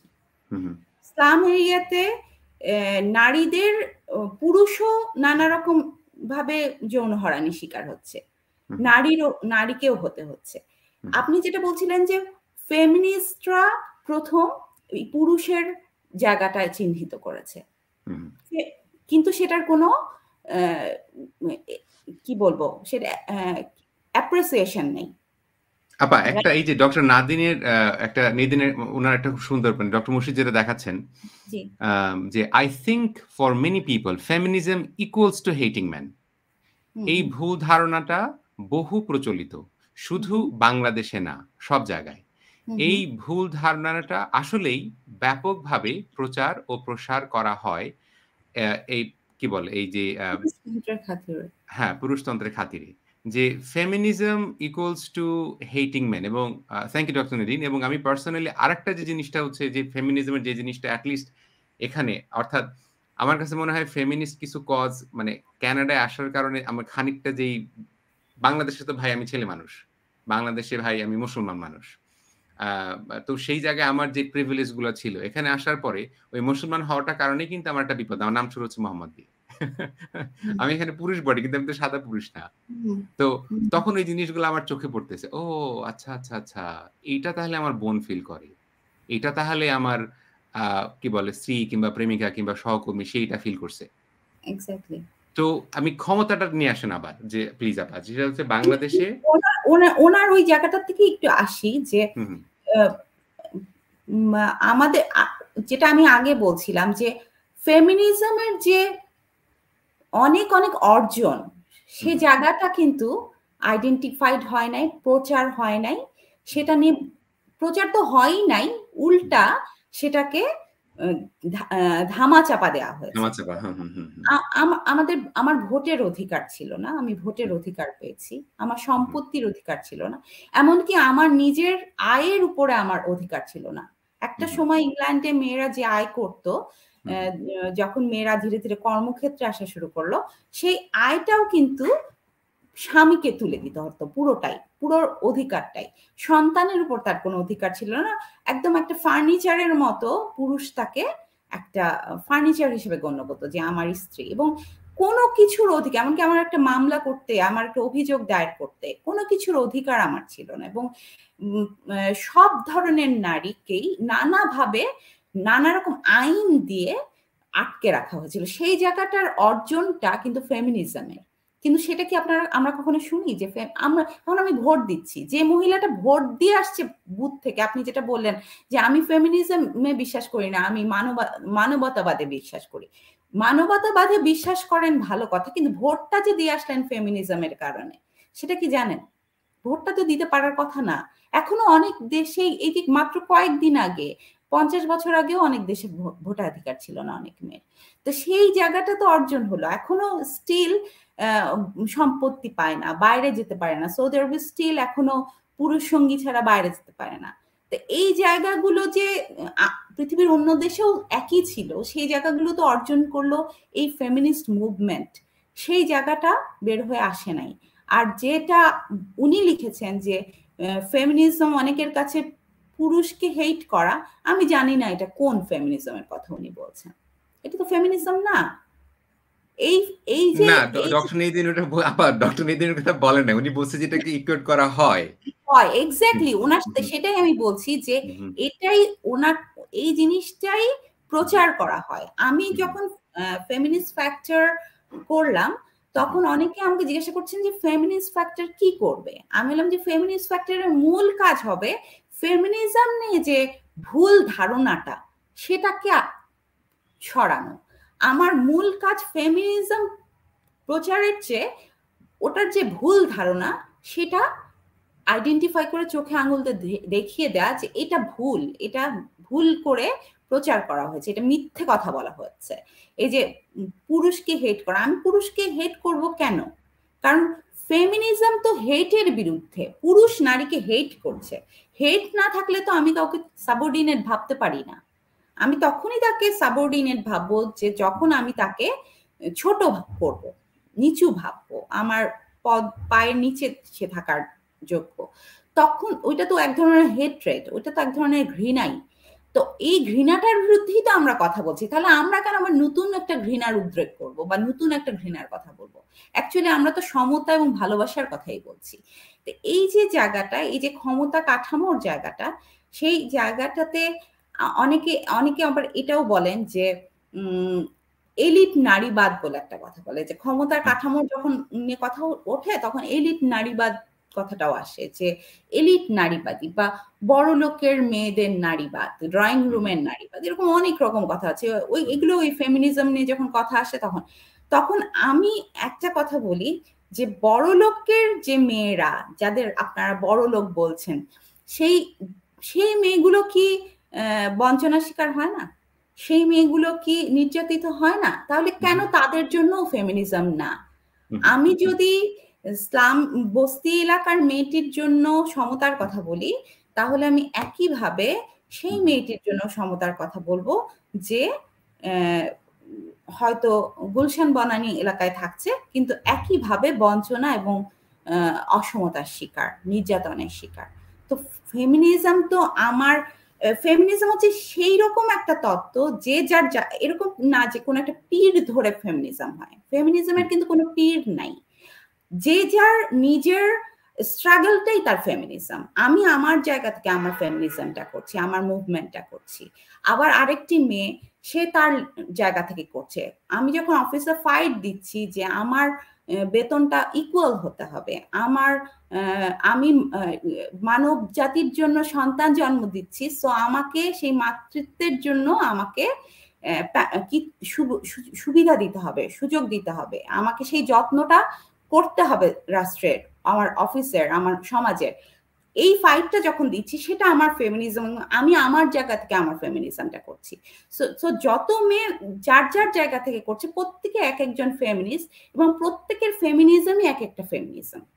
সো আমি কাউকে বলবো না যে আমার মাথার উপর অমুক একজন দাঁড়িয়ে আছেন তাকে আমরা, হ্যাঁ আমরা সব তত্ত্বগুলোকে, তত্ত্বের সৌন্দর্যগুলো, তত্ত্বের মতাদর্শগুলো নিয়ে আমরা মাথায় রাখি, সেটাকে আমরা ছাঁচে ফেলি, সেটা অনুযায়ী আমরা চলি, কিন্তু আলটিমেটলি আমি আমার যে ফাইটটা, লড়াইটা আমার করছি, সেটাই হচ্ছে একটা ইন্ডিভিজুয়াল তত্ত্ব, সেটাই একটা ইন্ডিভিজুয়াল ফাইট। প্রত্যেকটা ফাইটই এক একটা ফেমিনিজম। সো সেটার একটা সৌন্দর্য আছে। এখন ওই জায়গা থেকে যে মিসকনসেপশনটার যে ইচ্ছাকৃত, আমি বলবো যে এটা একটা ইচ্ছাকৃত প্রচার, যে ওই যে থাকে না নাস্তিকদের বিরুদ্ধে বলে দেয়, আমাদের দেশে খুব জাজমেন্টাল কিছু ব্যাপার আছে কিন্তু, এবং এটা সারা পৃথিবীতেই আছে, যে অমুক তো অমুক, এরকম তো অমুক, তো সেরকম ফেমিনিস্টদের সম্পর্কে ওরকম একটা ই করা হয়, এবং এইটা এই জায়গাটাতেই আমাদের আসলে কাজ করতে হবে, এবং এই জায়গাটাতে কাজ করার জন্য আমার আসলে অনেক পুরুষ মানুষকে চাই, নারীর পাশাপাশি আমার অনেক পুরুষকে চাই, এবং সারা পৃথিবীতেই কিন্তু সারা জীবন প্রচুর পুরুষ ফেমিনিস্ট ছিলেন। সেনেকা কনভেনশনে যে 68 জন ছিলেন, তার মধ্যে একটা ডিক্লারেশনে তারা সই করেছিলেন, সে 68 জনের মধ্যে 32 জনই ছিলেন পুরুষ। সারা সেই জন স্টুয়ার্ট মিল থেকে শুরু করে অসংখ্য পুরুষ ফেমিনিস্ট সারা জীবন ফেমিনিজমকে সমৃদ্ধ করেছেন।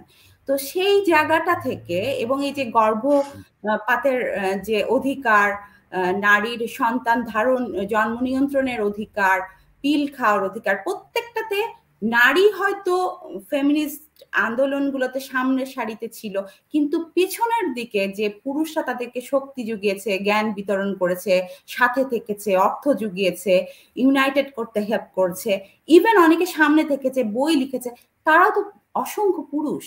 তাহলে আমি এরকম বলতে পারি না যে ফেমিনিস্টিজম একটা নতুন কোনো কনসেপ্ট যে আকাশ থেকে উড়ে এসে জুড়ে বসেছে এবং সেখানে কোনোদিন কোনো পুরুষ ছিল না। ফেমিনিস্ট আন্দোলনে সবসময় পুরুষরা ছিল, ভবিষ্যতেও থাকবে, এখনো আছে। এই যে ভুলভ্রান্তি কথাবার্তাগুলো, এগুলোর বিরুদ্ধে আসলে আমাদের কথা বলে সে জায়গাটা ক্লিয়ার করতে হবে। বেল হুকস উনি মারা গেছেন, তো উনি হচ্ছেন আমার জন্য মানে এন্ট্রি টু, মানে আগের আন্ডারস্ট্যান্ডিং অফ ফেমিনিজম আর এখন যদি আন্ডারস্ট্যান্ডিং খানিকটা চেঞ্জ হয়ে থাকে, যে সমস্ত রাইটারের লেখাগুলো আমাকে হেল্প করে, তো হাতে খড়ি, যেমন ধরেন সাদা নারীদের ফেমিনিজম, হোয়াইট ফেমিনিজম, এটা কিন্তু ব্ল্যাক ফেমিনিজম থেকে অনেক আলাদা। আবার ট্রান্সন্যাশনাল ফেমিনিজম, সেটা আবার আলাদা, তাই না? তো এই যে এই জায়গায় কথাটা যে আমাদের সাদা নারীদের ফেমিনিস্ট ইস্যুটা আর কালো নারীদের ফেমিনিস্ট ইস্যুটা কিন্তু এক না। সাদা নারীদের ফেমিনিস্ট ইস্যুটা আর মনে করেন ইন্ডিজিনাস নারীদের ফেমিনিস্ট ইস্যু, অথবা ইমিগ্রেন্ট নারীদের ফেমিনিস্ট ইস্যু, ব্রাউন মুসলিম নারীদের ফেমিনিস্ট ইস্যু, কুইয়ার মুসলিম নারীদের feminist issue is not the same, they are very different, তাই না? তো ওই জায়গাটার কমপ্লেক্সিটি, যে for example if I want to give a very মানে নাইভ সহজ এক্সাম্পল দেওয়ার ক্ষেত্রে, ধরেন আপনি যদি if you grow up in a marginalized background, যদি আপনি গরিব ঘরে বড় হন, তাহলে খুব সহজেই কিন্তু গরিব মানুষের নিপীড়নটা বোঝা সহজ, কারণ আপনি দেখতেছেন। আমার একটা স্টুডেন্ট আমাকে খুব সাহায্য করছিল বোঝার জন্য। আমার একটা কালো স্টুডেন্ট, মানে একজন কালো আফ্রিকান ক্যানাডিয়ান ছাত্রী, মানে ইউনিভার্সিটিতে। ও আমাকে বলছিল যে, "দেখো, আমি এমন কোনো কালো মেয়ের সাথে বা কালো ছেলের সাথে পরিচিত হয়নি আমার, যারা জানে না যে তারা কালো। কিন্তু আমি অনেক সাদা মানুষকে চিনি, যারা জানে না যে তারা সাদা।" মানে জীবন তো তাকে মনে করাই দিচ্ছে না যে সে সাদা। কিন্তু ভাই আমি যখন এই কানাডা থেকে আমেরিকাতেই যাই, মানে এখন তো আমার ইমিগ্রেশন হয়ে গেছে, যখন ইমিগ্রেশন ছিল না, তখন ওই বর্ডার পার করার সময় কোনো কারণ ছাড়া, একদম কোনো লজিক নেই, আমি আমার কথা বলতেছি, আমি নিশ্চিত আমার স্টোরি বলার জন্য না, যে স্টোরিটা আমি জানি সেটা। তো ধরেন বর্ডারে আমার একটু সময় লাগলো কেন? কারণ আমার নাম শুরু হয় মোহাম্মদ দিয়ে। আমার গায়ের রং সাদা না। তো আমি আমার কলিগদেরকে জোক করে বলি যে, "শোনো, আমার নামটা হচ্ছে রেডিও অ্যাক্টিভ। আমার আমার গায়ের রংটাও রেডিও অ্যাক্টিভ।" এই কারণে আমি একটু করে রাখি। এখন বাংলাদেশের কথায় আসি। বাংলাদেশে আমি কিন্তু বলতেছি না যে যারা আ মধ্যবিত্ত বা উচ্চ মধ্যবিত্ত পরিবারের নারীরা তাদের স্ট্রাগল নাই। অবশ্যই স্ট্রাগল আছে। থাকবে না মানে আ দিস ইস হোয়াট ইট ইস। কিন্তু ওই আপনি কথাটা বললেন না, তাদের স্ট্রাগল আছে, তাদের মানে যারা এই যে গার্মেন্টস শ্রমিক তারও স্ট্রাগল আছে। কিন্তু স্ট্রাগলটা একরকম না। হুম, স্ট্রাগলটা আলাদা। এই তো? আচ্ছা। এখন যদি আমরা বোঝার চেষ্টা করি ইন টার্মস অফ বাংলাদেশের কনটেক্সট এ যে বাংলাদেশের নারীদের স্ট্রাগল এর ক্ষেত্রে যতটা একজন উচ্চ মধ্যবিত্ত কিংবা মধ্যবিত্ত পরিবারের নারী তার ইস্যুটা এক্সপ্রেস করতে পারেন। অবশ্যই করবেন। অ্যাবসোলিউটলি করবেন। সেই ইস্যুটা কি একজন গার্মেন্টস শ্রমিক, একজন আ উম কৃষি নারী একজন নারী কৃষক, প্রান্তিক পর্যায়ের নারী তাদের সংখ্যাটা এত বেশি। তাদের সংখ্যাটা বেশি না। হুম, মধ্যবিত্ত, উচ্চ মধ্যবিত্ত নারীর সংখ্যা খুব ছোট। খুব হুম। ছোট কম্পেয়ার্ড টু দ্যা মেজরিটি মানুষের ক্ষেত্রে। ওই নারীদের কনসার্ন গুলাকে এক্সপ্রেস করার ক্ষেত্রে আমাদের সলিডারিটি কোন জায়গায়? ওকে। আচ্ছা, এটাকে আমি ২ টা ভাগে উত্তরটা জি। দেই। একটা হচ্ছে যে আমি ১ম শেষের অংশটা আগে বলব যে আমাদের সলিডারিটির জায়গাটা। হুম, হুম, হুম, আমি মনে করি যে একজন ফেমিনিস্ট ধরেন একজন হার্ডকোর ফেমিনিস্ট যখন আমি আ অ্যাক্টিভিজম এ আছি। মনে করেন সবাই তো যে যার জায়গা থেকে ফেমিনিস্ট অ্যাক্টিভিজম করছে বা যে যার নিজের জীবনটা একটা ফেমিনিস্ট অ্যাক্টিভিজম। হুম, কিন্তু তারপরেও যখন আমি বলছি যে আমি আর অন্য সবার হয়ে লড়াই লড়ে দিচ্ছি। হুম, ধরেন আমি ধরেন আমি মনে করছি যে আমি আমার নিজের লড়াইয়ের সাথে, সাথে আরো কিছু মানুষের লড়াইও লড়বার চেষ্টা করি। হুম, কতটুকু পারি জানি না। কিন্তু আমি চেষ্টা করি। এরকম আমার মতো আরো কিছু মানুষ আছেন। সেক্ষেত্রে আমাদের এই আমরা যারা মনে করছি যে আমি অন্যের লড়াই লড়ছি, তাদের জন্য অনেক কিছু আমাদের গেইন মানে কি বলবো? আমাদের অনেক কিছু শেখার আছে, লার্ন করার আছে এবং অনেক কিছুর মধ্য দিয়ে যাওয়ার আছে। আমি যখন বলবো যে আমি ওর হয়ে লড়াইটা লড়ে দিচ্ছি, তখন আমাকে ওই নারীটির জীবনটাকে জানতে হবে। এখন আমি যখন লড়াইটা লড়ছি, তখন আমি যদি তখন আমি ওই সময় বলবো যে আমি যদি ঘরে বসে থেকে ওই লড়াইটা লড়ার কথা বলি, তাহলে কিন্তু আমি লড়তে পারবো না। আমাকে ওই সলিডারিটি যেখানে আপনি সলিডারিটির কথা বললেন, আমি মনে করি যে আমাকে ওই নারীটিকে জানতে হবে। ও কিভাবে ওর থট প্রসেসটা, ওর চিন্তার জায়গাটা কি? ও কি নিয়ে চিন্তা করে? ও কিভাবে ভাবে? আমি ওর প্রবলেমটা কোথায়? ও কেন ওর কি হচ্ছে? ও কোনটা বলতে পারছে আর কোনটা বলতে পারছে না। এই জায়গাটা আমাকে কিন্তু ইনটেনশনালি এফোর্ট দিয়ে আমাকে জানতে হবে। আমাকে শিখতে হবে। ওর লাইফটা আমাকে দেখতে হবে। ওই জায়গাটা আমাকে যেতে হবে। আমি যদি ঢাকা শহরে বসে পার্বত্য চট্টগ্রামের মেয়েদের লাইফের কথা শুধু লিখেই যাই, তাহলে তো আমার হবে না। আমার ওই মেয়েটার লাইফটা জানার জন্য ওই পার্বত্য চট্টগ্রামের মেয়েগুলোর সাথে আমার কথা বলতে হবে যে একজন আদিবাসী হিসাবে তা আদিবাসী নারী হিসাবে তার বেদনার জায়গাটা, তার বঞ্চনার জায়গাটা আসলে কি? সেই এফোর্টটা আমি সবসময় বলি যে একজন ফেমিনিস্ট মানে সে শুধু সারাক্ষণ সমতা, ইকুয়ালিটির জন্য ঝগড়া করবে, রাগ করবে, মারামারি করবে শুধু তাই নয়। তাকে এট দ্য সেম টাইম আরো অনেক কিছু হতে হবে। তাকে আসলে একটা ডেডিকেশনের জায়গায় যেতে হবে। আমার লাইফটা আমাকে চেঞ্জ করতে হবে। আমি ব্যক্তিগতভাবে এটা বিশ্বাস করি যে যখন আমি একটা কোনো ডেডিকেটেড ওয়েতে কোনো একটা কাজ করছি, তখন আমার নিজের অনেক চেঞ্জ আনতে হবে। আমি মনে করি যে আমার অনেক বেশি আ উম উম মেড উম কি বলবো? ওটাকে অনেক বেশি ওটার ভেতরে ঢোকার জন্য আমার নিজের অনেক আদিম অভ্যাস যেমন আমি মনে করি যে আমার অনেক মিনিমালিস্ট হওয়া দরকার। আমি মনে করি আমার অনেক পরিবেশ সচেতন হওয়া দরকার। আমি মনে করি আমার অনেক বেশি স্যাক্রিফাইসিং হওয়া দরকার। আমি মনে করি আমার অনেক বেশি নির্লোভ হওয়া দরকার। এই যে জায়গাগুলো, এই জায়গাগুলো আসলে আমাকে অ্যাকোয়ার করতে হবে because I am a feminist. আমি ফেমিনিজম মানে আমি সারাক্ষণ আমি সমতার কথা বলবো। ফেমিনিজম শুধু এটা না। আমি যখন পরিবেশটার কথা ভাবছি, আমি যখন সারা পৃথিবীর মানুষের কথা ভাবছি, তখন কিন্তু আমি আসলে ফেমিনিজমেরই চর্চা করছি। ফেমিনিজম কিন্তু এটার সাথে আলাদা কিছু না। ফেমিনিজম আলটিমেটলি পরিবেশ, ফেমিনিজম আলটিমেটলি সারা পৃথিবীর কথাই বলে। আমি যখন শ্রেণী বৈষম্যহীন একটা সমাজের কথা ভাবি, তখন আমি মার্কসিস্ট হয়ে গেলাম তা না, আমি ফেমিনিস্টই থাকলাম। আমি মার্কসিস্ট হতে চাইলে হব, সেটা মার্কসিস্ট আলাদাই। হওয়াটা তো ক্ষতির কিছু না। মানে আমাকে তখন আলাদা করে মার্কসিস্ট হিসেবেই চিহ্নিত হতে হবে তা না। একজন ফেমিনিস্টও শ্রেণী বৈষম্যের কথা ভাববেন। আমাকে আলাদাভাবে পরিবেশবিদ হতে হবে না। একজন ফেমিনিস্টও পরিবেশের কথা ভাববেন, কারণ ফেমিনিজম এই বিষয়গুলোকে ইনক্লুড করে। ফেমিনিজম মানে শুধু ইকুইটি বা ইকুয়ালিটি না, ফেমিনিজম মানে কিন্তু এই বিষয়গুলো। যে সেজন্য আমি যখন আমাকে নিজেকে ওইভাবে তৈরি করব, আমি যখন আমার কাছে সবসময় যে মনে হয় যে এই যে আপনি বেল হুকসের কথা বললেন, বা আমি আমার মানে আমি মনে করি যে যারা ফেমিনিস্ট হিসাবে অনেক উচ্চতর জায়গায় পৌঁছে গেছেন, যাদেরকে আমরা মনে করি, যাদের কথা আমরা ভাবি, যাদেরকে আমরা পছন্দ করি, তারা কিন্তু ভীষণ রকম পোলাইট, তারা কিন্তু ভীষণ রকম পজিটিভ, এবং তাদের কথা দিয়ে তারা মানুষকে কনভিন্স করতেন, তাদের বক্তৃতা দিয়ে, স্পিচ দিয়ে, লেখা দিয়ে।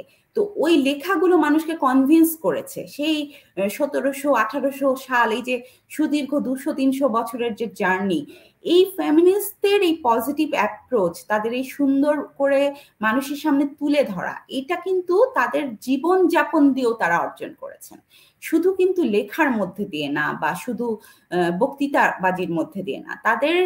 তাদের পুরা লাইফটা একটা একটা কি বলবো, একটা প্যাকেজ, একটা সবকিছু মিলিয়ে জীবনের যাপনের যে উদাহরণ তার সামনে এনেছেন, সেটাও কিন্তু মানুষকে ইন্সপায়ার করেছে যে ফেমিনিজম আলটিমেটলি একটা জীবনধারা। আমি পুরুষতন্ত্র যেমন একটা চিন্তাধারা, ফেমিনিজম হচ্ছে তার বিপরীতে আরেকটি চিন্তাধারা, যেটা আসলে মানুষকে একটা সুন্দর জীবনের কথা বলে, একটা সুন্দর পৃথিবীর কথা বলে। তো এই জায়গাটিতে আমার মনে হয় যে আপনি যেটা বলেন যে সলিডারিটিটা তখনই আসবে যখন আমি এরকম একটা জীবন ধারার মধ্যে আসব। আমি তখনই ওই মেয়েটিকে, আমার যেটা মনে হয় যে আমি যেহেতু ঢাকা শহরে থাকি, কিন্তু একটা সময় আমি জার্নালিজম করতাম একদম মাঠে ঘাটে। সো আমি প্রচুর রিপোর্টিং এর কারণে আমি সেই জেলে পাড়ায়ও গিয়েছি, ঢাকা শহরের বস্তির ভেতরেও ঢুকেছি, আমার ওই অভ্যাসটা আছে। সো আমি এখনো যখন কোনো একটা কাজে হোক অকাজে হোক বাইরে যাই, আমার সবসময় মানুষের জীবনকে জানার আগ্রহটা থাকে, এবং আমি সেই জায়গাটা জানতে চাই, এবং আমি প্রচুর কথা বলি মানুষের সাথে। এটা আমার কাজের পারপাজেই বলি, এবং আমি এমন অনেক কিছু জানি যেটা হয়তো আমার আমি চেষ্টা করে জেনেছি, যেটা আমাকে চেষ্টা করে জানতে হয়েছে, কারণ এটা আমি আমার কাজের অংশ বলে মনে করেছি, কারণ ওই সলিডারিটিটা আমার জানতে হবে। আমি যদি এখন বলতে থাকি যে ও আমার অনেকগুলো সমস্যার কথা বললাম, মনে করুন আমার বাসার যে গৃহ সহকারী মেয়েটি কাজ করতে আসে, ওর অনেক সমস্যার কথা আমি বলছি, যেটা আমরা সাদা চোখে জানি, বই পড়ে জানি, বক্তৃতা থেকে জানি, হ্যাঁ, নিউজ পেপার পড়ে জানি। কিন্তু এর বাইরে আরো অনেক সমস্যা আছে যেটা আমি ওর সাথে কথা বলে জানি, যেটা সামনে আসেনি। তাহলে ওর কথাটাই তো আমি বলবো, ও যেহেতু বলতে পারেনি। এটা আপনি প্রশ্নের প্রথম অংশ, যে ওর কথাটা তো ও বলতে পারছে কিনা। ও যেহেতু বলতে পারছে না, ওর কথাটা আমি বলবো। তো এই যে কথা বলার জায়গাটা, এটা অর্জন করতে হলে আমাকে আসলে ওই জায়গাটা যেতে হবে, আমার জীবনকে টোটালি সেইভাবে সাজাতে হবে যখন আমি অ্যাক্টিভিজমে আছি।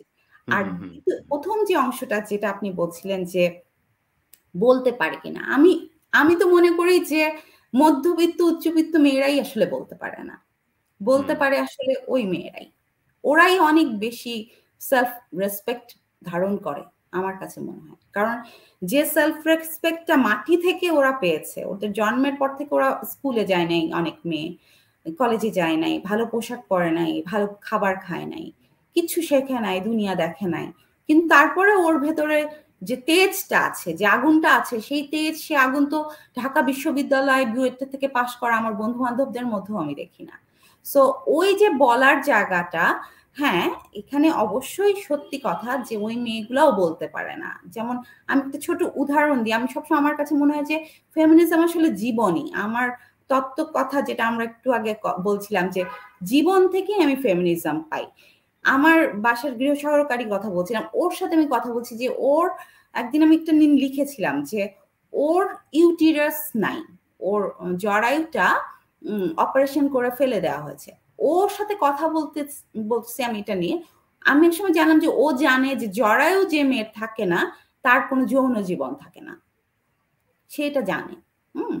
কিন্তু সে ক্লাস 5 পর্যন্ত পড়েছে এবং সে ঢাকা শহরে অনেক 20 বছর ধরে থাকে এবং তার অনেক, তো এই যে জায়গাটা, এই জায়গাটা আসলে, এই যে আমরা জানি না যে আসলে অন্ধকারটা কত গভীর। এই গভীর অন্ধকারটা খুঁড়ে বের করার জন্য আমাদের উপর দায়িত্ব আছে। আমি মনে করি এই দায়িত্বটা আমাদেরকে পালন করতে হবে। এবং এই জায়গাটা আসলে অন্ধকারের অনেকগুলো রূপ আছে। আমার ওই শাহনাজের অন্ধকার ও জানে না, ও শিক্ষা নাই দেখে সেজন্য ও বলতে পারে না, সেজন্য ও দাবি করতে পারে না। যখন আমি জানি না তখন আমি দাবি করতে পারি না। অ্যাট দ্য সেম টাইম যে মেয়েটি ধরে নিচ্ছে যে সন্ধ্যাবেলা বাইরে বের হওয়া ঠিক না মেয়েদের, ও ঢাকা বিশ্ববিদ্যালয়ে পড়েছে কিন্তু ও ওটা জানে, এটা ওর অন্ধকার। সেই অন্ধকারটা কিন্তু ওর ভেতরেও আছে। সো আমি মনে করি যে আমাদের কাজ কিন্তু মানে হ্যাঁ, সংখ্যায় যদি আপনি বিচার করেন যে প্রান্তিক নারীর সংখ্যা বেশি, মফস্বলে বা গরিব মানুষের সংখ্যা বেশি, এই হিসাবে সংখ্যা বেশি, কিন্তু অন্ধকার কিন্তু প্রান্তিক বা আরবান বিবেচনা করে না। অন্ধকার যেখানে ঢুকে আছে এবং সেই অন্ধকার আসলে খুব সহজে সরে না, কারণ নানা রকম প্রেশার, ধর্ম, সমাজনীতি, রাষ্ট্রনীতি, নিরাপত্তাহীনতা, structure, infrastructure, everything matters. So সবকিছু মিলিয়ে আমাদের অন্ধকারটা আমাদের মগজের ভেতর আছে, সেটা প্রান্তিক আরবান সব উইমেনের ভেতরে আছে। তো আমি মনে করি আমার সবার জন্যই কাজ করতে হবে, সংখ্যা বিচারে হয়তো ওদের জন্য বেশি কাজ করার আছে। আমি আপনাকে একটা মানে অ্যানেকডোটাল এক্সপেরিয়েন্সের কথা বলি, মানে ইন টার্মস অফ প্রান্তিক নারীদের এক্সপ্রেশন অফ সলিডারিটি এবং শহুরে নারীদের এক্সপ্রেশন অফ সলিডারিটি। তো আপনি তো জানেন যে এখন পর্যন্ত বাংলাদেশের গ্রাম অঞ্চলে যখন কোনো গর্ভবতী নারী শিশু সন্তান জন্ম দেন, দাইমা থাকে, হ্যাঁ এডিএফ থাকে। তো যিনি আমার দাইমা ছিলেন, এটা এটা আমার মায়ের কাছ থেকে শোনা আমার গল্প, যে আমার যখন জন্ম হয়, আমার জন্মের ১ ঘন্টা আগে আমাদের বাড়িতে বেড়াও ছিল না। আমার জন্ম হয়েছিল এক টুকরো পলিথিনের উপরে। তো আমার জন্মের পরে আমার মা মনে করেনি বেঁচে থাকবো। কারণ আমার অন্যান্য ভাই বোন মারা গেছে। আমরা মানে ১৪ ভাই বোন, মা এখন বেঁচে আছে ১০ জন। তো আমার ওই দাইমা আমাকে কোলে করে নিয়ে গিয়ে মানুষের বাড়িতে বলতেন যে, এই আমার সবচাইতে বড় ভাই আলম, যে আলমের একটা ভাই হইছে, কিছু খাবার থাকলে দাও। তো এই যে আমি বেঁচে আছি বিকজ অফ এই মানুষগুলোর সলিডারিটি। উনার কিন্তু প্রয়োজন ছিল না যে আমাকে কোলে করে নিয়ে মানুষের বাড়িতে গিয়ে খাবার চাওয়া। But she did it. উনি তো এডুকেটেড না। সরি, মানে আমি, আমার কাছে মনে হয় উনি ভীষণ এডুকেটেড। আমার কাছে এরকম, মানে আমি কথাটা শুনলে অনেকটা খানিকটা দ্রোহ থেকে কথা আসবে কথাটা শুনলে। আমার কাছে মনে হয় যে এরকম আপনি অনেক ডক্টরেট করা ইডিয়েট এর সাথে পরিচয় হবে আপনার। তার চাইতে আমার মা, উনি অনেক বেশি আলোকিত মানুষ ছিলেন। তো আম যাই হোক, উনি মারা গেছেন। বিনা চিকিৎসায় মারা গেছেন। তো এই যে ওইখানকার মানুষের জীবন বাস্তবতা, আমার বড় বোনের বিয়ে হয়েছে ১২ বছর বয়সে। উনি বিধবা হয়েছেন ২৪ বছর বয়সে। আমার মা যখন মা হয়েছেন, তখন তার বয়স ১৪ বছর। আমার সবচেয়ে বড় ভাই থেকে আমার মায়ের বয়স ১৪ বছর কম। আমি হাসছি out of pain. I am not মানে মেকিং ইট, মানে বিলিটল করছি না এটাকে। প্রান্তিক নারীরা তাদের অধিকার, তাদের কণ্ঠ, তাদের জবান, তাদের মানে গলার উপরে পাড়াটা এত বড় বেশি। জাস্ট ১ মাস আগে, ১ মাস আগে আমার খালা তার মেয়েকে বিয়ে দিলেন। মেয়েটা ক্লাস 6 থেকে 7 উঠলো। আমার মানে খালাতো বোন। আমি বললাম যে, "খালা তুমি বিয়ে দিও না। হাতে পায়ে ধরার মতো করি।" কোনো কাজ হলো না। বিয়ে দিলেন। ২ মাস মার খেয়ে চলে আসলো। আমার কাছে আসলেই মনে হয়, এবং এই যে আমি কথাটা কিভাবে জানি? কারণ আপনি যদি আমার শেকড় খুঁজতে যান, খুব বেশি ডিফিকাল্ট হবে না আপনার। আপনি দেখবেন যে আমার এনগেজমেন্ট গ্রামে কতটা বেশি। তো ওই জায়গার মেয়েরা, আপনি একটু আগে আমি ডক্টর নাভিনের একটা প্রশ্ন নিব। মানে she has asked a very brilliant question.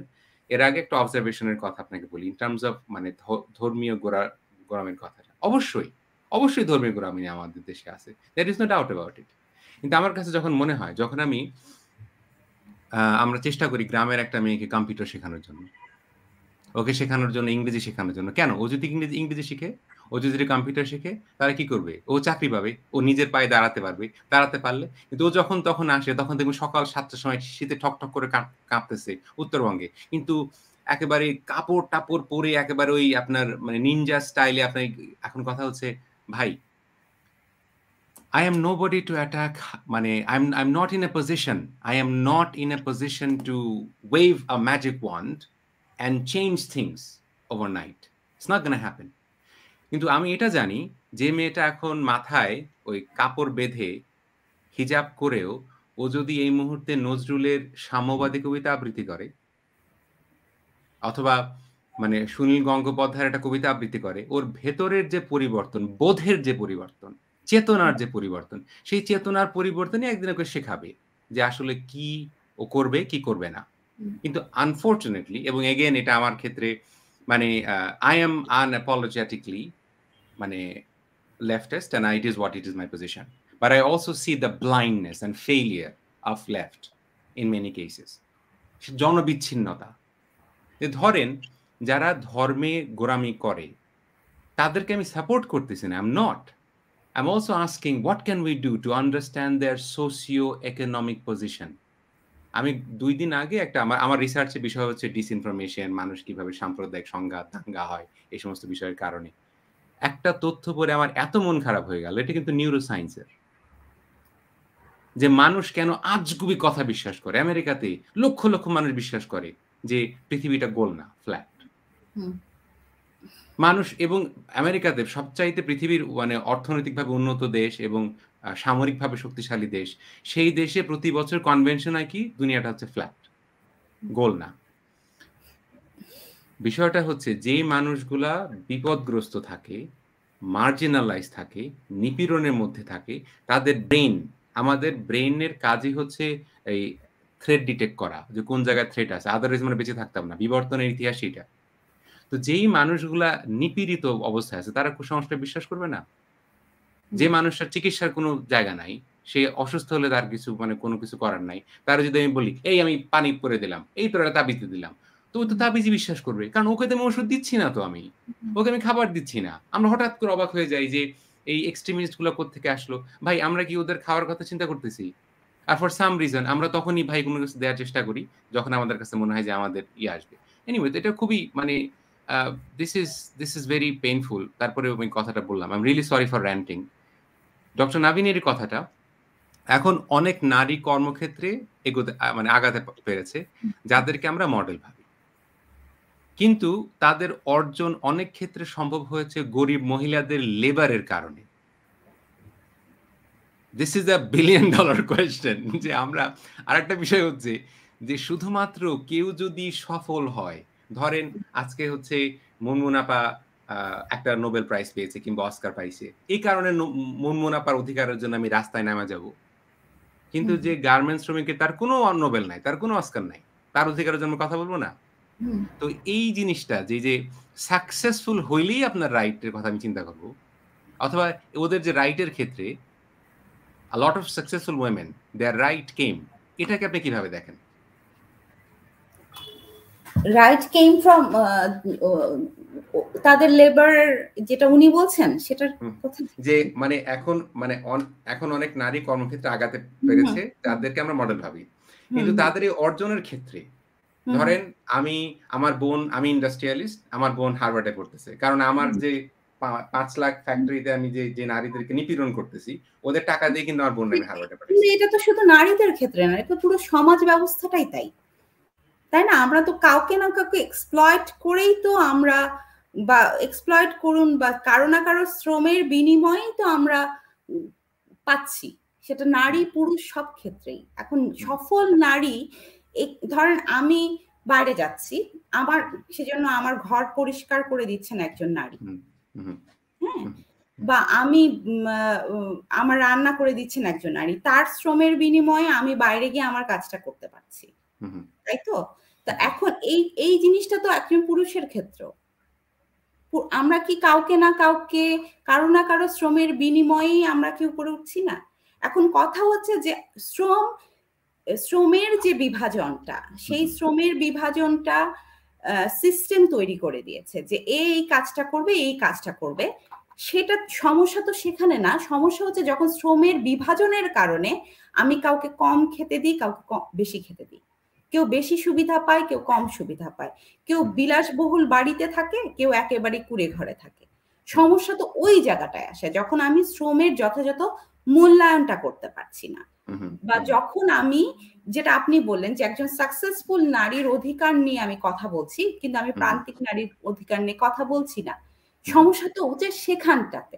আমি এই যে প্রান্তিক কথাটাই, আমরা এখনো কিছু মানুষকে প্রান্তিক করে রেখেছি। প্রান্তিক মানে সে একদম কোণে আছে, প্রান্তে, মানে তাকে আমি এখনো মেইন স্ট্রিমে আনতে পারি নাই, বা আমি তাকে সে জায়গাটা আনতে পারি না। এখন তো ধরেন আমি যদি বলি যে অসংখ্য মেয়ে হাউস মেকার, তারা হোম মেকার, তারা হচ্ছে সংসার করছে, তাদের শ্রমের তো কোনো মূল্য আসে নাই। তারা কিন্তু স্টিল শুধু যে প্রান্তিক নারী তা না, তো মধ্যবিত্ত উচ্চবিত্ত পরিবারেও সেই রকম নারী আছেন, সন্তানকে বড় করছেন, পিএইচডি ডিগ্রিধারী, চাকরি করলেন না, ব্যবসা করলেন না, কিছু করলেন না, সারা জীবন সন্তান, 3-4টা সন্তানকে বড় করে দিয়েছেন। ওই সন্তানগুলো বড় বড় জায়গায় আছে, হ্যাঁ। তাহলে ওই মাটারকেও তো আমি তার লেবারের বিনিময়ে তো ওই সন্তানগুলোকে আমি সোসাইটিতে ছেড়ে দিলাম, সমাজে, রাষ্ট্রে। ওরা কেউ বিজ্ঞানী হয়েছে, কেউ ডাক্তার হয়েছে, ইঞ্জিনিয়ার হয়েছে, বাট ওর পেছনে ওই মাটার শ্রম, ত্যাগ, স্যাক্রিফাইস, কম্প্রোমাইজ, এভরিথিং আছে। তাহলে ওই জায়গাটা তো আমি তো কাউকে না কাউকে এক্সপ্লয়েট করছি, বা একজন পুরুষও করছে, একজন না। আমার চিন্তা করতে হবে যে এক্সপ্লয়টেশনটা হচ্ছে কিনা। আমাকে আমি একটা কাজ করব, যে গাড়ি চালায় তার ওই স্কিলটা আছে, আমার গাড়ি চালকের স্কিল আছে গাড়ি চালানোর, আমার স্কিল নাই গাড়ি চালানোর, সো আমি তাকে হায়ার করেছি যাতে সে আমাকে পৌঁছে দেয়। কিন্তু আমাকে দেখতে হবে যে তার সঠিক রিমিউনারেশনটা সে পাচ্ছে কিনা, তার জীবন মানটা সঠিক কিনা। সে আমি আমি একেবারে বিলাসবহুল একটা জায়গায় থাকছি, ভালো ভালো খাচ্ছি, সে না খেয়ে আছে কিনা, বা তার একেবারে খাবারটা খুব নিম্নমানের কিনা, তার জীবনের কোয়ালিটি আমার কোয়ালিটির আকাশ পাতাল তফাৎ কিনা। তো সেই জায়গাটাতে আমাদেরকে আসলে প্রশ্ন তোলার দরকার আছে, সেই জায়গাটাতে আমার করার আছে। কারণ আমি মনে করি মানুষ পরস্পরকে সাহায্য করেই বাঁচে। আমারও কিছু কন্ট্রিবিউশন আছে, যেটা আমার কিছু কন্ট্রিবিউশনের কারণে আরেকজন পাচ্ছে আরেকটা কিছু করতে, রাইট? সো আমার কন্ট্রিবিউশনটার কারণেও যখন আমি তখন কিন্তু যদি আমি ভালো থাকি, তাহলে সেটা হচ্ছে আমার, আমি সেটাকে পজিটিভলি দেখতে পারবো যে আমার কন্ট্রিবিউশন। কিন্তু যখন আমি ভালো থাকবো না, বা আমার শ্রমের বিনিময়ে আমি যথাযথ সম্মান বা রিমিউনারেশন পাবো না, তখন আমি বলবো যে আমি এক্সপ্লয়েটেড হচ্ছি, বা আমি বঞ্চিত হচ্ছি, বা আমি লাঞ্ছিত হচ্ছি। আমার আমার কাছে একটা ঘটনা মনে পড়ে। আলেকজান্ডার ওকাসিও-কর্টেজ একটা পাবলিক এনগেজমেন্টের সময় ও তো এসছে মানে Alexandria Ocasio Cortez comes from a very marginalized background.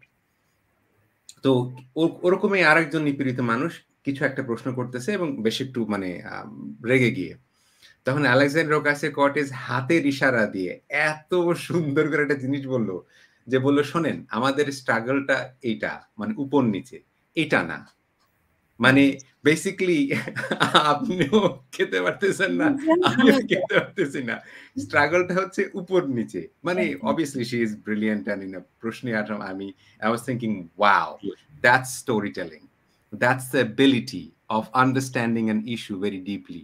Doctor নাদিনের একটা প্রশ্ন দেখেন, এটা আমার কাছে খুব ইম্পর্টেন্ট মনে হচ্ছে। আমি এটা নিয়ে আপনি যদি করেন, she's asking, that raises the issue of voice. If we, as middle class Bangladeshis with privilege, keep speaking for the voice of the marginalized, do we not become part of the problem?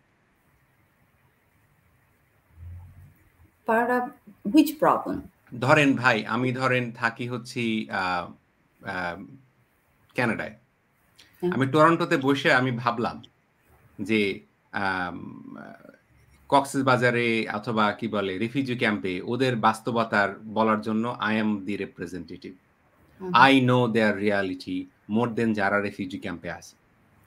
তো যারা বাংলাদেশের মধ্যবিত্ত এবং উচ্চ মধ্যবিত্ত পরিবারের যারা তুলনামূলকভাবে বিশ্ববিদ্যালয় শিক্ষিত সফল নারী, তারা যদি নিপীড়িত অথবা প্রান্তিক নারীদের বাস্তবতাটা বলবার ক্ষেত্রে হুম, তাদের ভয়েসটাকেই মনে করেন this is our understanding is the understanding, okay. তাহলে সেক্ষেত্রে কি মধ্যবিত্ত এবং উচ্চ মধ্যবিত্ত পরিবারের যারা বিশ্ববিদ্যালয় শিক্ষিত নারীরা, তারা কি ওই প্রান্তিক নারীদের অধিকারের ক্ষেত্রে বাধা হয়ে দাঁড়াচ্ছেন না? তাদের বাস্তবতাটা বুঝতে কি সমস্যা হয়ে যাচ্ছে না আমাদের? হ্যাঁ, যদি আমি বাস্তবতাটাকে রিয়ালাইজ না করি, আমি যদি বাস্তবতাটার গভীরে না যাই, কিন্তু আমি হুম, মনে করি যে আমার ভয়েস আছে, আমি এখন রেইজ করে যাচ্ছি। এটা তো হুম, অনেক ক্ষেত্রে হচ্ছে। এটা কিন্তু হুম, স্টিল হচ্ছে। এটা স্বীকার করতেই হবে যে হুম, আমি জানি না, কিন্তু আমি ওই যে আমি যেটা আপনাকে বললাম যে হুম, আমি আমি মনে করছি যে বইয়ে পড়েছি, আমি হুম, নিউজ পেপারে দেখছি যে প্রান্তিক নারীদের এই প্রবলেম। কিন্তু হুম, আসলে প্রান্তিক নারীদের অন্ধকারটা যে কত গভীর, সেটা আমি হুম, যখন ওর সাথে কথা বলছি, আমি যখন ওর জীবনের ভেতরে যাচ্ছি, তখন আমি হুম, দেখছি এমন, এমন প্রবলেম ওর আছে, যেটা আমি হুম, কখনো চিন্তাও করিনি। হুম, ওর ওর ও ও কুশিক্ষা আছে, ওর অশিক্ষা আছে। কিন্তু সেটার গভীরতা, সেটার অন্ধকার, সেই ডার্কনেস যে কত ডিপ, সেটা আমি যখন ওর ভেতরে ওর সাথে মেলামেশা করব, তখন আমি জানতে পারবো। তো এখন ওই ভয়েস রেইজ এর কথা, অফকোর্স এটা একটা প্রবলেম আমি মনে করি, যদি আমি সঠিকভাবে অনুধাবন না করেই আমার ভয়েস রেইজ করতে চলে গেলাম, কাজ করতে চলে গেলাম। তো সবার আগে ওই যে আমি যেটা বলছিলাম যে আমি যখন একটা অ্যাক্টিভিস্ট বা আমি যখন কর্মী, তখন আমার কিন্তু একটা প্রিপারেশনের দরকার আছে নিজেকে তৈরি করার। হুম, আমার হুম, কিন্তু ওই জায়গাটা অ্যাকোয়ার করতে হবে। আমাকে কিন্তু ওই মানুষগুলোর মতো করে উম, আহ, ভাবার, ওদের পার্সপেক্টিভ থেকে জীবনকে ভাবার জায়গাটাও চিনতে হবে। সো আমার চিন্তাশীলতার ডেপথ তৈরি করারও কিন্তু একটা ব্যাপার আছে। সেই ডেপথ তৈরি করাটাও কিন্তু একটা প্রসেস।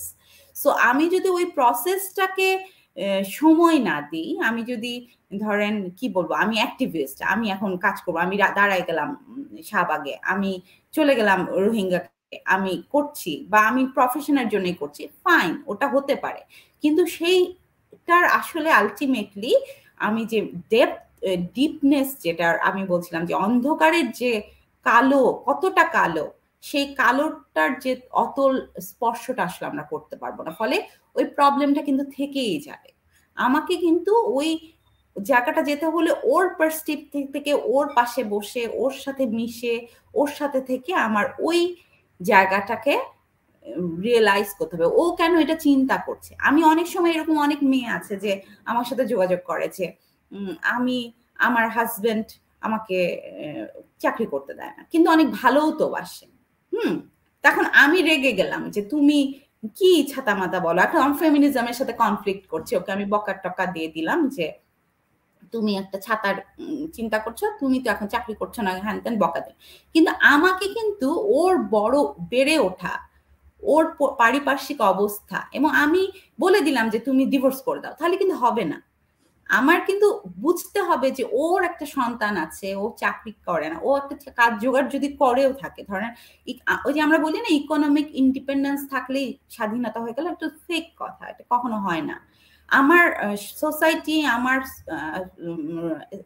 রাষ্ট্রীয় ইনফ্রাস্ট্রাকচার আমাকে কোনো ধরনের সহযোগিতা করছে না, আমাকে সেই নিরাপত্তা দিচ্ছে না, তাহলে আমি নারীর সেই জায়গাটা কোথায় রেখেছি, নারী কোথায় গিয়ে দাঁড়াবে? সো আমি বলে দিলাম যে তোমাকে অত্যাচার করছে, ডিভোর্স করে দাও। এটা আসলে হয় না। আমাকে ওর পার্সপেক্টিভ থেকে দেখতে হবে যে আসলে ওইটা ওর জন্য, ও কেন থাকে, ও কেন মার খায়, ও কেন মার খাচ্ছে, ও কি শুধু আনলার্ন করতে পারছে না দেখে মার খাচ্ছে, নাকি ইনফ্রাস্ট্রাকচারাল প্রতিবন্ধকতার জন্য পাচ্ছে না। আমাকে সেই জায়গাটাকে রিয়েলাইজ করতে হবে। এখন ওই রোহিঙ্গা রমণী বা সেই গ্রামের হাতিয়ার সেই মেয়েটি বা চরফ্যাশনের সেই মেয়েটি, ও কেন বিয়ে করতে চাচ্ছে? অনেক মেয়ে আছে আমি বিয়ে করতে চাই। আমরা এখন বলে দেখছো ও এত স্বাধীনতা দিচ্ছি, এত সুযোগ সুবিধা দিচ্ছি, তাও মেয়েগুলা বিয়ে করতে চায়। আমি মানে আমরা তখন রাগারাগি করি, তাই না? কিন্তু ও কেন বিয়ে করতে চাচ্ছে সেই ওর মনের ভেতরে ঢুকে ওর পারিপার্শ্বিকতাকে নিজের পারিপার্শ্বিকতা হিসেবে উপলব্ধি করে ওর প্রবলেমটাকে যদি আমি না দেখতে পারি, তাহলে আলটিমেটলি এটা কোনো সলিউশনের জায়গা যাবে না, ওটা কোনো সাস্টেনেবল কিছু হবে না, ওটা একটা সাময়িক একটা উপশম হবে, কিন্তু মূল প্রবলেম ওটা থেকেই যায়। গতকালকে আমার ফারহানা সুলতান আপার সাথে একটা কথা হয়েছিল। ফারহানা সুলতান আপা আইসিডিডিআরবিতে কাজ করেন। উনি এই তো ৩ তারিখে যাচ্ছেন অস্ট্রেলিয়াতে পিএইচডি করার জন্য। উনার যেই একটা কাজ, খুবই গুরুত্বপূর্ণ একটা কাজ উনি করেছেন, কিভাবে পাট ব্যবহার করে বায়োডিগ্রেডেবল প্যাড তৈরি করা যায়।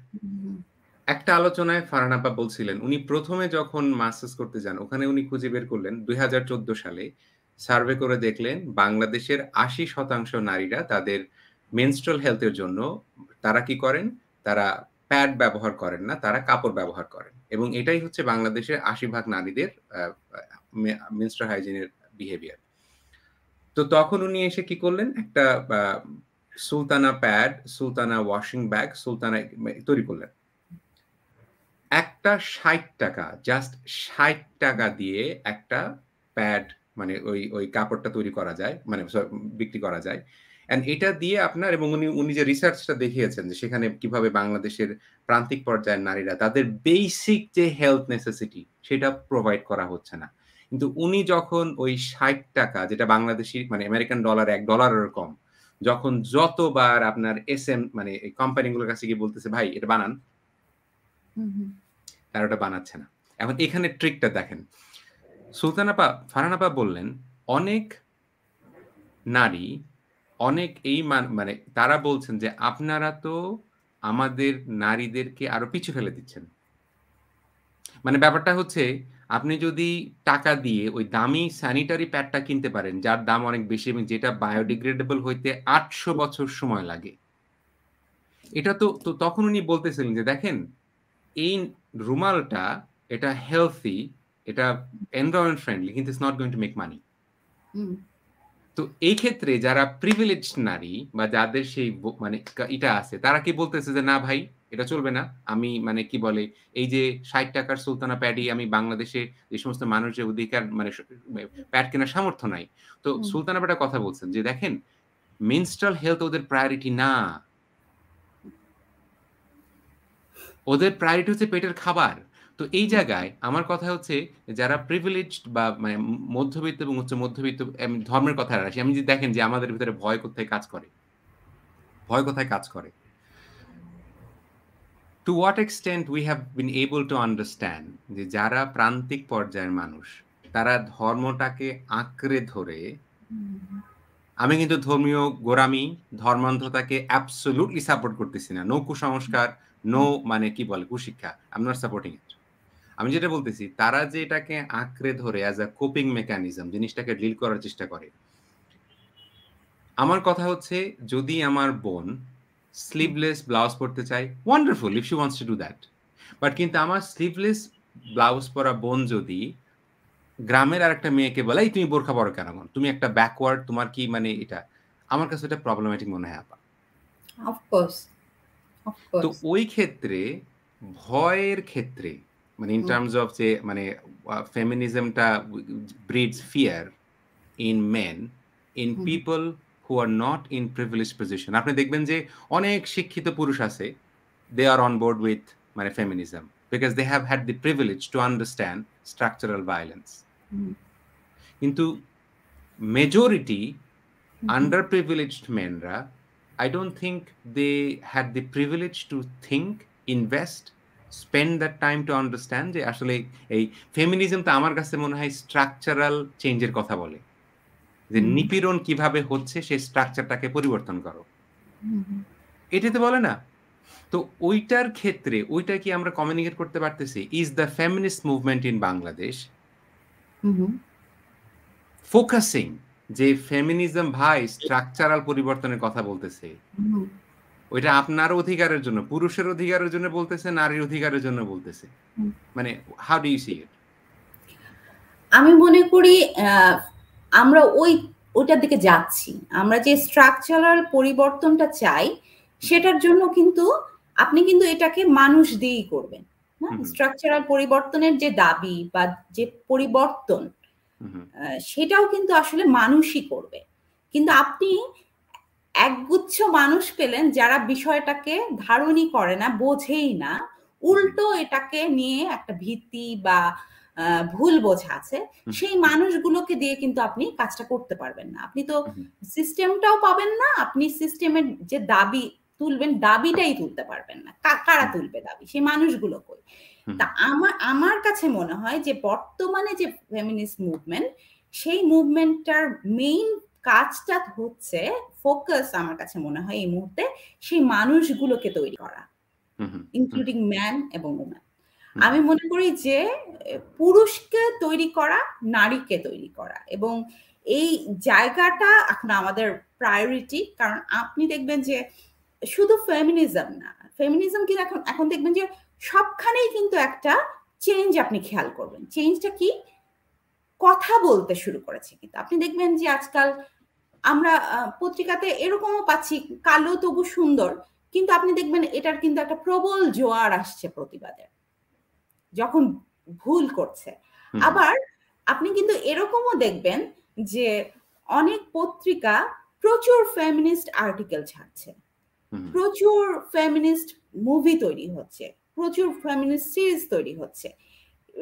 এটা তো পৃথিবীতে হচ্ছে, বাংলাদেশেও কিন্তু একটু একটু করে সেই জায়গাগুলো আসছে, হয়তো সজ্ঞানে আসছে, কিংবা হয়তো ফেমিনিস্ট ট্রেন্ডটাকে ধরতে চাইছে বলে আসছে, এটা আসছে। তো এই যে তৈরি করার প্রসেসটা আমি মনে করি শুরু হয়ে গেছে, এবং এই যে শুরু জায়গাটা, এই খোঁচানোটা, এই উস্কানি দেওয়াটা কিন্তু এই ফেমিনিস্টরাই করেছে। এই ফেমিনিস্টরা ধরেন, আমরা একটা ধরেন অনেক কথা আছে না যে অনেক প্রবাদ প্রবচন, অনেক আমরা কিন্তু ওই কথাগুলো আমরা তুলেছি, যে একটা নর্মাল কথা যে আমরা অহরহ বলি না, যে ধরেন অনেক গরু কি ভাগ্যবানের বউ মরে, মনে করেন আমরা অহরহ ইউজ করে এসেছি। হ্যাঁ, এখন যখন একটা সাহিত্যিক ওইটা ইউজ করছে, তখন কিন্তু ওই ফেমিনিস্টরা সেটাতে প্রতিবাদে ফেটে পড়ছে। ধরেন সোশ্যাল মিডিয়া খুব পাওয়ারফুল মাধ্যম এখন, যে হয়তো সোশ্যাল মিডিয়াতেই হচ্ছে, লেখালেখি হচ্ছে পত্রিকাতে। হ্যাঁ, ফলে কেউ কিন্তু পার পাচ্ছে না, এবং মানুষের মনোজগতের ভেতরে কিন্তু ওটা কিন্তু ওই যে বলে না যে একটা হাতুড়ি দিয়ে একটু একটু একটু করে পেরেক মারতে মারতে মারতে মারতে মারতে এক সময় ওটা একটা গর্ত তৈরি হয়। আমি মনে করি ওই পেরেক মারার কাজটা গত 10 ইয়ার্সে শুরু হয়েছে, এবং সেটা বেশ ভালো রকম শুরু হয়েছে। এবং এখন দেখবেন যে অনেক কিছু ফেমিনিস্টদেরও করা লাগে না, অ্যাক্টিভ ফেমিনিস্টদেরও করা লাগে না। ধরেন যে মেয়েটা হয়তো ফেমিনিস্ট কিন্তু অ্যাক্টিভ ওই অর্থে ওইভাবে মুভমেন্টে নাই, সেই মেয়েটাও কিন্তু ওটা নিয়ে কথা বলছে। আমার কাছে মনে হয় যে এই মানসিকতা তৈরির জায়গাটা কিন্তু অনেক ইম্পর্টেন্ট। এবং আমাদের যেহেতু, যদিও আমি মনে করি এটা আসলে টু লেট, আমাদের এখন আসলে অনেক দূর এগিয়ে যাওয়ার কথা ছিল, কিন্তু আমরা পারি না। মানে আমাদের আসলে অনেক দরকার, ইউনিটিটা দরকার। সেই ইউনিটির জায়গাটা আসলে আমাদের এখন খুব জরুরি। এটা আমি খুব ফিল করি যে আমাদের এখন আসলে আর সময় নষ্ট করার মতো সময় নেই। কারণ আমাদের অনেক সিস্টেমের কাছে এখন অনেক কিছু দাবি তোলার আছে, অনেক চেঞ্জ।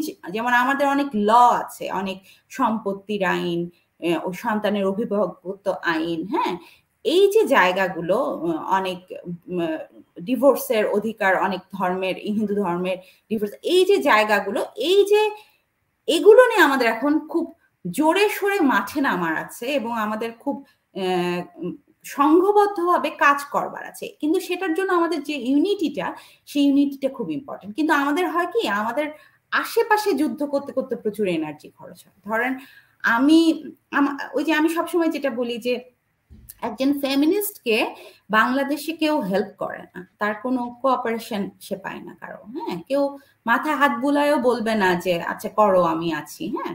কিন্তু যখনই তার কোনো একটা ভুল পাবে, ইভেন ভুলও না, সে একটা কিছু বলল, তাকে মানে একেবারে ধ্বংস করে দেওয়ার প্রক্রিয়ায় সকলে অংশগ্রহণ করে সানন্দ চিত্তে। তো এই এই এক একটা ব্যাটল, ছোট ছোট ব্যাটলে এত বেশি এনার্জি খরচ হয় যে ইউনিটি নিয়ে ভাববার জন্য যে এনার্জিটা দরকার, সেটার জন্য যে এফোর্টটা দেয়া, সেটা দিতে আমাদের অনেক, আমরা আসলে একটা বিচ্ছিন্ন দ্বীপের মতো কাজ করছি। এই যে আমি ফেমিনিস্ট ফ্যাক্টর নিয়ে কাজ করি, আমি একটা বিচ্ছিন্ন দ্বীপের মতো কাজ করি, কিন্তু আমি কিন্তু সবসময় হাত বাড়াই যে এই যে ইউনিটিটার জন্য আমি আমি এবং যেটা এখন এই প্রসঙ্গেই বলি যে আমি আমার কাছে মনে হয় যে আমার পুরুষকে আমার বন্ধু করে আগাতে হবে, কারণ হ্যাঁ, পুরুষকে আমার সেই জায়গা আমার মেইন টার্গেট, যেমন আমি আমার ফেমিনিস্ট ফ্যাক্টরের একটা টার্গেট ছিল যে আমি এই ভুল বোঝাবুঝির জায়গাগুলোকে আইডেন্টিফাই করে ক্লিয়ার করব। অ্যাট দ্য সেম টাইম আমি ফেমিনিজমের চর্চায় পুরুষকে আনবো, এবং আমি বিশ্বাস করি প্রচুর পুরুষকে আমি ফেমিনিস্ট ফ্যাক্টরে আনতে পেরেছি রাইটার, যে তারা লিখছে, এবং সেটার জন্য অনেক পর্যায়ের পুরুষ। আপনি জানেন কিনা যে কোন এক গ্রামের প্রাথমিক শিক্ষক তিনি লিখছেন যে তার স্ত্রীকে তিনি চান তার স্ত্রী তার পছন্দ মতো পোশাক পরুক, কিন্তু তার এনভায়রনমেন্ট তাকে দেয় না। তো সেটার যে ক্ষোভ সেটা তিনি লিখেছেন, হ্যাঁ। এমন মেয়ে পাচ্ছি, আপনি যেটা বললেন যে বোরখা, আমাকে অনেকে বলছে যে তুমি ফেমিনিস্ট ফ্যাক্টরে বোরখা পরা মেয়ে লিখছে, মানে ওই পেজে গিয়ে ফেমিনিস্ট ফ্যাক্টরের পেজে গিয়ে লিখছে যে তুমি যে এত বড় বড় কথা বলে লেখকের উদ্দেশ্যে বলছে, তোমার মাথায় তো হিজাব। আরেকজন ফেমিনিস্ট বলে যাচ্ছে, সেই মেয়েটিকেও আমি চিনি যে কমেন্টটা করছে, কিন্তু আমি কিন্তু সেই মেয়েটির কাছে সবসময় লেখা চাই। আমি বলি যে তুমি অনেকদিন লিখছো না, তুমি লেখো না, কারণ কারণ আমি বিশ্বাস করি তার মাথায় যে হিজাব সেটা আমার এখন দেখবার বিষয় না, আমার এখন দেখতে হবে ওর হৃদয়ে কি ফিল করছে, ও কি এক্সপ্রেস করছে, সেই সাহসটা ওর আছে। ও কিন্তু এমন এমন ইস্যু তুলে নিয়ে আসে ওই মেয়েটি যে এবং অসাধারণ, হ্যাঁ। তারপর আমি এরকমও দেখি যে নর্থ সাউথে পড়ছে একটা ছেলে, হ্যাঁ, সেই ছেলেটি আমাকে যখন লেনিনের একটা লেখা অনুবাদ করে দেয় নারী প্রশ্নে, তখন আমাকে তো অবশ্যই নড়ে চড়ে বসতে হয় যে আমরা ধরেই নিয়েছি এই ছেলেগুলো ইও ইও ছেলে, সারাক্ষণ রেস্টুরেন্টে খাচ্ছে, চেক ইন দিচ্ছে, আমরা এভাবে চিন্তা করেছি, কিন্তু আমার চিন্তার জগৎটা ওরাই ভেঙে দিয়েছে, এবং ওদেরকে আমি যে সানন্দে আনতে পেরেছি, আমি মনে করি এটা আমার একটা, এটা এই প্রসেসের একটা অংশ। এই মানুষগুলোই একসময় ওই সিস্টেমের কাছে প্রশ্ন তুলবে, দাবি তুলবে, ওই সিস্টেমকে ভাঙার জন্য ওরাই হাতুড়ি হাতে নিবে। সো এটা এই প্রসেসটার মধ্যে দিয়ে আমি যাচ্ছি, এবং আমি মনে করি যে এই প্রসেসটার মধ্যে দিয়ে আমাদের সকলকে যেতে হবে। মানে আমার আমার কাছে যেটা কালকে ফারহান আপা বললেন মেয়েরা তো জানেই যে ওরা মেয়ে। মানে আমাদের যেটা হয়েছে যে মানে women empowerment এর ক্ষেত্রে এটা তো একা গেলে চলবে না। হুম, if men and women and মানে এটার যৌনপ্রান্তিক জনগোষ্ঠী থেকে আরম্ভ করে লিঙ্গীয় প্রান্তিকতা, বিভিন্ন এই জনগোষ্ঠীগুলোকে যখন এক করে, আমার কাছে এই যে যখন বললেন না যে মাথায়, আমি যখন চিন্তা করি যে আচ্ছা, আম ইলহান ওমর আমেরিকাতে মাথায় হিজাব পরার জন্য যখন লাইফ থ্রেট সহ্য করে, লাইফ থ্রেট, হুম, তাই না? আম রাশিদা তালিব যখন একজন মানুষকে দায়বদ্ধ করে মানে মানে জন্য একেবারে পাহাড়ের মতো অনড় হয়ে দাঁড়ায় বলে যে ফিলিস্তিনে কি হচ্ছে, হুম, তাই না? অনেক ইহুদি মানুষ যখন ফিলিস্তিনে মুসলমানদের অধিকারের জন্য প্রচন্ড ঠান্ডায় বাইরে দাঁড়ায় থাকে, তখন আমাদের বুঝতে হবে যে আসলে আমি একজন অথরের একটা বই পড়ছি, ওটা হচ্ছে আপনার মানে ইসলামোফোবিয়াটাকে উনি দেখাচ্ছে যে এটা কিভাবে আসলে এম্পায়ারের সাথে বেসিক্যালি এই বোরখা আক্রমণ করে আমাদের লাভ হবে না ভাই। মানে আমাদের এটা বুঝতে হবে কিন্তু যে এই কোল্ড ওয়ারের পরে এখন কিন্তু নতুন এনিমি হচ্ছে মুসলমান। আফটার আপনাকে তো কনফ্লিক্টটাকে বজায় রাখতে হবে। You have to maintain the conflict. তো আমি যদি গ্লোবাল পুঁজিবাদের যে গ্লোবাল অপারেশন স্ট্রাকচারটা যখন না বুঝি, তখন আমি কি করলাম? ধরেন আমার কাজই হয়ে গেল যে আমি তো ধরেন বাংলাদেশে আপনি মুসলমান হলে বিপদ। মানে কি বলে? আপনি বাংলাদেশে হিন্দু হলে বিপদ। কিন্তু আ ইন্ডিয়াতে মুসলমান হলে বিপদ। চায়নাতে মুসলমান হলে বিপদ। মায়ানমারে মুসলমান হলে বিপদ। আমেরিকাতে থাকেন, কানাডাতে থাকেন। তো ওই যে আমার কাছে মনে হয় যে পুরুষদেরকে আনার ক্ষেত্রে if we understand what operates that person, hmm, hmm, what ticks that person, তো হুম, হুম, সেই ইসের ক্ষেত্রে যেমন আমাকে আমার এক বন্ধু, ছোটবেলার বন্ধু, আমরা গ্রামে একসাথে লেখাপড়া করছি। ও আমাকে কি একটা মানে illogical একটা কথা বলে। বলে, "তুই মাঝে মধ্যে অনেকের সাথে কথা বলিস, দেখি যে ওই সমস্ত মহিলার কপালে এত্ত বড় টিপ দেয়। ওদের কাছ থেকে সাবধান থাকবি।" আমরা কিন্তু ছোটবেলায় একসাথে পড়াশোনা করছি। ওর মাথায় ধারণা যে মাথায় একটা বড় টিপ পড়লেই তাদের কাছ থেকে সাবধান থাকা দরকার। হুম, তো এখন ধরেন আমার ধারণা যে ওই ওর সাথেই যদি যেই মহিলার মাথার টিপের কারণে ও ভয় পায়, যদি বন্ধুত্ব হইতো তাহলে হুম, বুঝতো যে আসলে মাথার টিপ কোনো সমস্যা না। হুম। মাথার টিপ কোনো প্রবলেম না। আমি এই তো মানে ওই আমার মজার আমাকে অনেকে বলেছে যে মানে অনেক আছে যে আমার বাসায় এসে হুম, এরকম হচ্ছে যে আপা আপনি মানে মানে আমার একটু গুছায় থাকা অভ্যাস। অনেকে বলে যে আপা আপনি যে এত কেয়ার করেন মানে আমি নিজে রান্না-টান্না করি। মানে ওদের চিন্তার বাইরে যে আমি এটা করছি, হ্যাঁ? হুম, হুম, তারপর অ অ আ কথা বলার পরে আমাকে অনেক মেয়ে আমাকে বলেছে ইভেন তারা ফেমস ফ্যাক্টর লেখে যে আপু আপনাকে আপনার সম্পর্কে আমি এত খারাপ কথা শুনেছি। কিন্তু কথা বলার পর দেখি যে আপনি ঠিক তার উল্টো এবং আমি এখন নিজেকে আমার লজ্জা লাগছে যে আমি কেন এত বছর আপনার সাথে পরিচিত হই নাই। তো এটা তো আমরা খুব জাজমেন্টাল এবং সেক্ষেত্রে আমাদের আ অনেক ক্ষেত্রে শুধু ফেমিনিস্টদের ক্ষেত্রে না, সবার ক্ষেত্রেই আমরা আসলে অ্যাপিয়ারেন্স দেখে একটা ধারণা করে নিই বা আমরা একটা বলি। আর আপনি যেটা বলছিলেন যে পুরুষদেরকে আনার ক্ষেত্রে এখানে আমি একটু সুলতানা প্যাডের ক্ষেত্রে একটু একটা উদাহরণ সিউর। টেনে একটু কথা বলতে চাই। হুম, যে হুম, গতকালকে আমি দেখছিলাম ফারহানা আপার প্রোগ্রামটা।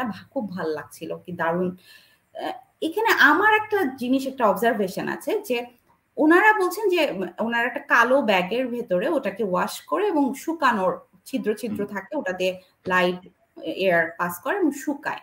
হুম, হুম। এটা খুবই একটা আমি ওই যে যেটা বলছিলাম যে আমাকে ওর পার্সপেক্টিভ থেকে দেখতে হবে যে দ্যাটস আমি রাইট। বড় কথা বললাম কিন্তু আমি আসলে তো ও ওটাতে ইউজড টু ও ওটাতে কমফোর্ট ফিল করছে, ও ওটাতে খরচ কম হচ্ছে, ও ওটা শুকিয়ে ব্যবহার করবে। সো আমাকে ওইটা আমি প্রোভাইড করব যেহেতু এটা এনভায়রনমেন্টাল ফ্রেন্ডলি সো আমি ওর সাথে ওই ক্ষেত্রে সেজন্য একমত হয়েছি।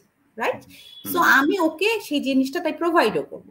কিন্তু আমি মনে করি যে যেখানে আমি ওই কালো ব্যাগটা ওকে দিচ্ছি কারণ যাতে কেউ দেখতে না পায়, বুঝতে না পারে যে ওর ভেতরে প্যাড আছে।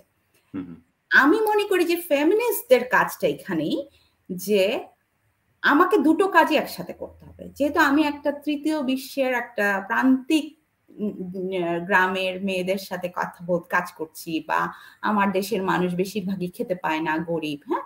হুম, সো আমার একদম লাফ দিয়ে পড়লে হবে না। আমাকে ধীরে এগোতে হবে। আমাকে কৌশল করতে হবে।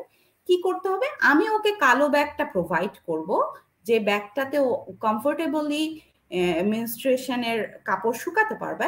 এট দ্য সেম টাইম যে পুরুষগুলো menstruation এর কাপড় শুকানো দেখলে অ্যালার্জি হয়, সেই হুম, পুরুষগুলোকেও আমি তৈরি করব। হুম, হুম, যে হুম, menstruation এর কাপড় শুকানো খারাপ কিছু না। কারণ ওই মেয়েগুলো সারা জীবন ওই কালো ব্যাগটার ভেতরে কাপড় শুকাবে না। হুম, হুম, যদি এটা environmental friendly হয়েই থাকে তাহলে এটা তো আমিও ইউজ করতে চাই। হুম, তাহলে হুম, আমিও ওই সুলতানা প্যাড ইউজ করব। কিন্তু আমি ওই কালো ব্যাগে শুকাবো না। আমি আমার বাসার বারান্দায় ওটা মেলে দিব। কারণ আমি ওটা ধুয়ে দেওয়ার পরে ওটা হুম। পরিষ্কার হয়ে গেছে এবং menstruation এর কাপড় কোনো অপবিত্র জিনিস নয়। আমার এক্সাক্টলি। menstruation এর রক্ত উম অপবিত্র না। সো আমার বাসার পুরুষটিকে বুঝতে হবে যে এইটা খোলামেলা রোদে মেলে দেওয়ার অধিকার আমার আছে। হুম, যেটা হুম, আমি কিছুদিন আগে যেটা হলো যে একটি মেয়ে তার ব্রা প্যান্টি শুকোতে দিয়ে ফেসবুকে ছবি দিয়েছে। ওটা ছবি তুলেছে। ব্রা প্যান্টটি সে ছাদে মেলেছে এবং সেই মেয়েটাকে ভার্চুয়ালি মানে ধ্বংস করে দেয়া হচ্ছে। হ্যাঁ? এত অপমান করেছে। তখন আমি ওই মেয়েটাকে খুঁজে বের করলাম। আমার সাথে ও ছিল না ফেসবুকে। আমি কিভাবে ওর আইডিতে গিয়ে ওকে বের করলাম এবং আমি বললাম যে তুমি এটা নিয়ে লেখো, তুমি এটা নিয়ে লেখো যে কি চিন্তা থেকে তুমি এটা করছো।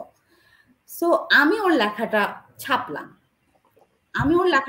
এবং স্টিল সে মাঝে মাঝে, এবং সে এখন তার আইডিটাই চেঞ্জ করছে, কিন্তু তার সে মাথা উঁচু করেই আছে আমি বিশ্বাস করি। তো এই যে জায়গাটা, এটা একটা আঘাত, হ্যাঁ, সে একটা আঘাত দিয়েছে সমাজে, যে আমরাও ছোটবেলায় আমরা শুনেছি যে কখনো অন্তর্বাস প্রকাশ্যে মেলবে না, মেনস্ট্রুয়েশনের কাপড়। তো আমাকে ওই জায়গাটাতেও কাজ করতে হবে। আমি সুলতানার প্যাড নিয়েও যেমন আগাবো যে এটাকে কালো ব্যাগে শুকাবো, সেই সাথে আমাকে সেই লক্ষ্যেও কাজ করতে হবে যে আজীবন যেন সুলতানার প্যাড কালো ব্যাগে শুকাতে না হয়, আমি যেন এটা খোলামেলা রোদের নিচে শুকোতে পারি।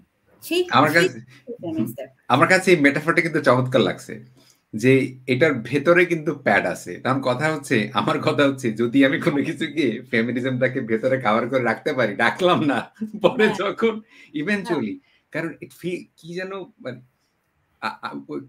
যখন ফারহানা বলতেছিলেন যে আমি কাকে মিস করি, বাবাকে মিস করি, উনি ওনার বাবাকে দেখেছেন ওনার মায়ের মেনস্ট্রুয়াল ব্লাডের কাপড় পরিষ্কার করতে।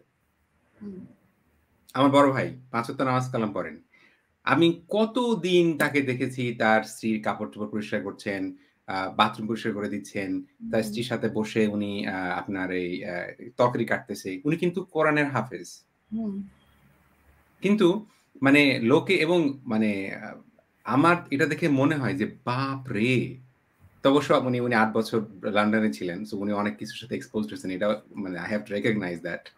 That has to be also recognized. তো ওইটা মনে হয় যে হ্যাঁ, পড়ো না। তোমার যদি ওইটা হয়, কিন্তু ১ম এই যদি ভাই আমি আপনাকে, ভাই ছোটবেলা থেকে আমরা কি শিখি? কালো পিঁপড়া হচ্ছে মানে মুসলমান পিঁপড়া, আর লাল পিঁপড়া হচ্ছে হিন্দু পিঁপড়া। পরবর্তীতে যখন আমরা হিন্দুদের প্রতি সহিংসতা দেখাই, ওটা কি সোশ্যাল আছে না? মানে হঠাৎ করে অবাক হয়ে গেছি যে আমাদের হিন্দুদের প্রতি মানসিকতা এরকম। তো ছোটবেলা থেকেই যেটা আমি আপনাকে ১ম এ বললাম, I had to unlearn যে আমি superior না। আমাকে শিখতে হইছে। So I've been in academia for 25 years. So this was an incidental weird privilege.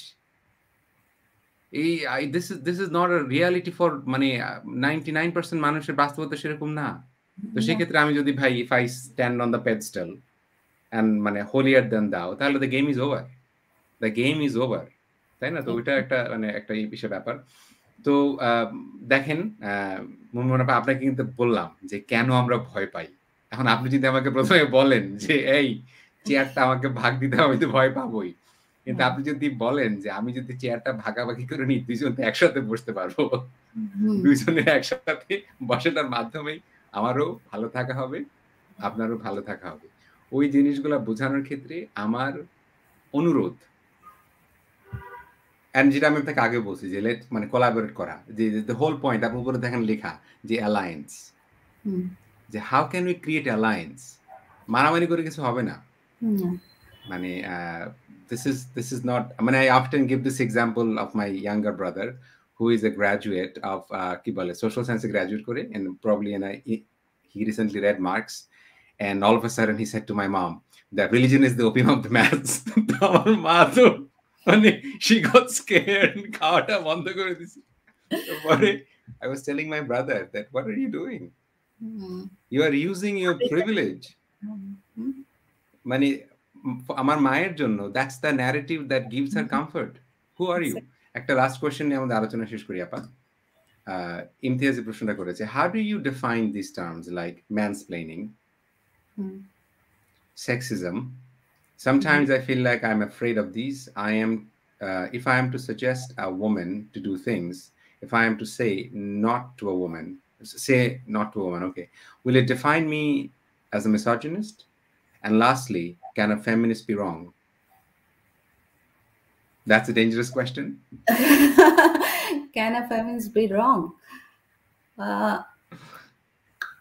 ফেমিনিজমের যে বেসিক জায়গাগুলো, যে ওই জায়গাগুলোতে ফেমিনিজমে তো অনেক ধরন আছে না, অনেক রকম তত্ত্ব, লিবারাল ফেমিনিজম, র্যাডিক্যাল ফেমিনিজম, অনেক আমাদের মধ্যে অনেক ঝগড়াঝাটি, তর্ক বিতর্ক চলতেই থাকে। কিন্তু কতগুলো বেসিক জায়গাতে আমাদের কিন্তু একটা ওটার কোনো নড়চড় হয় না ওই জায়গাটাতে, যে সমতার জায়গাটাতে। এবং ফেমিনিজমের মূল জায়গাটা হচ্ছে যে আমি একটা মানুষ হিসাবে চিহ্নিত হতে চাই, নারী হিসাবে না, বা পুরুষ হিসেবে না, বা ইন্টারসেক্স বা ট্রান্সজেন্ডার হিসেবে না।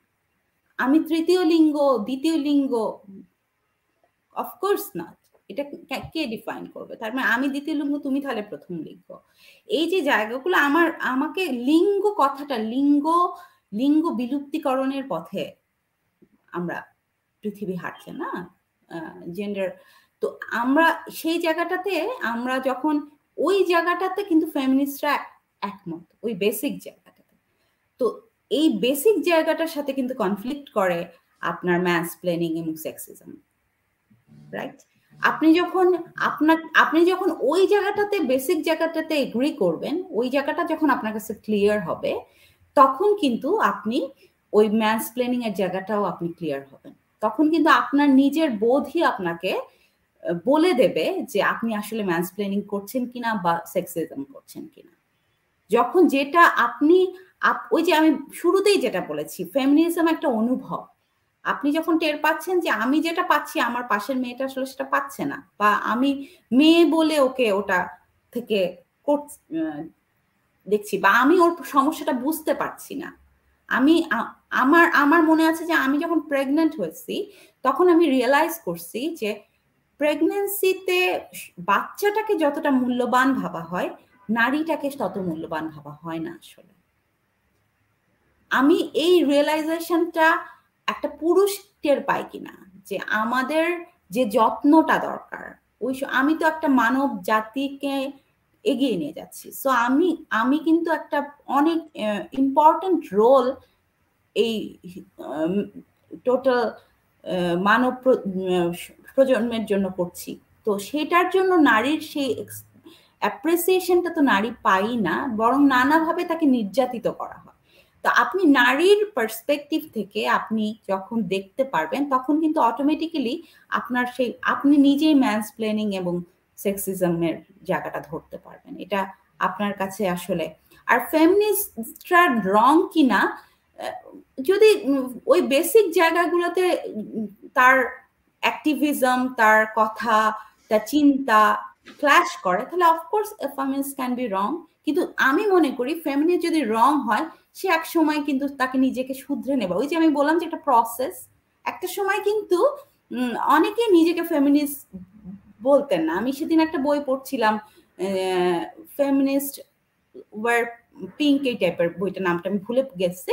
অনেকগুলো লেখার সংকলন, যে সারা পৃথিবী, ওখানে অনেকেই লিখেছেন যে তারা একসময় নিজেকে ফেমিনিস্ট বলতেন না, কারণ তারা মনে করতেন যে আমি ফেমিনিস্ট না, কিন্তু আমি সমতায় বিশ্বাস করি। কিন্তু একটা সময় গিয়ে তারা নিজেকে ফেমিনিস্ট বলা শুরু করলেন। এমন অনেক কনসেপ্ট আছে যে জায়গাটাতে তারা এগ্রি করা শুরু করলেন। তো একটা সময় আমি যখন রং, সেই জায়গাটা থেকে নিজেকে রাইট ট্র্যাকে নিয়ে আসাটাও কিন্তু ফেমিনিজমের একটা জার্নির অংশ।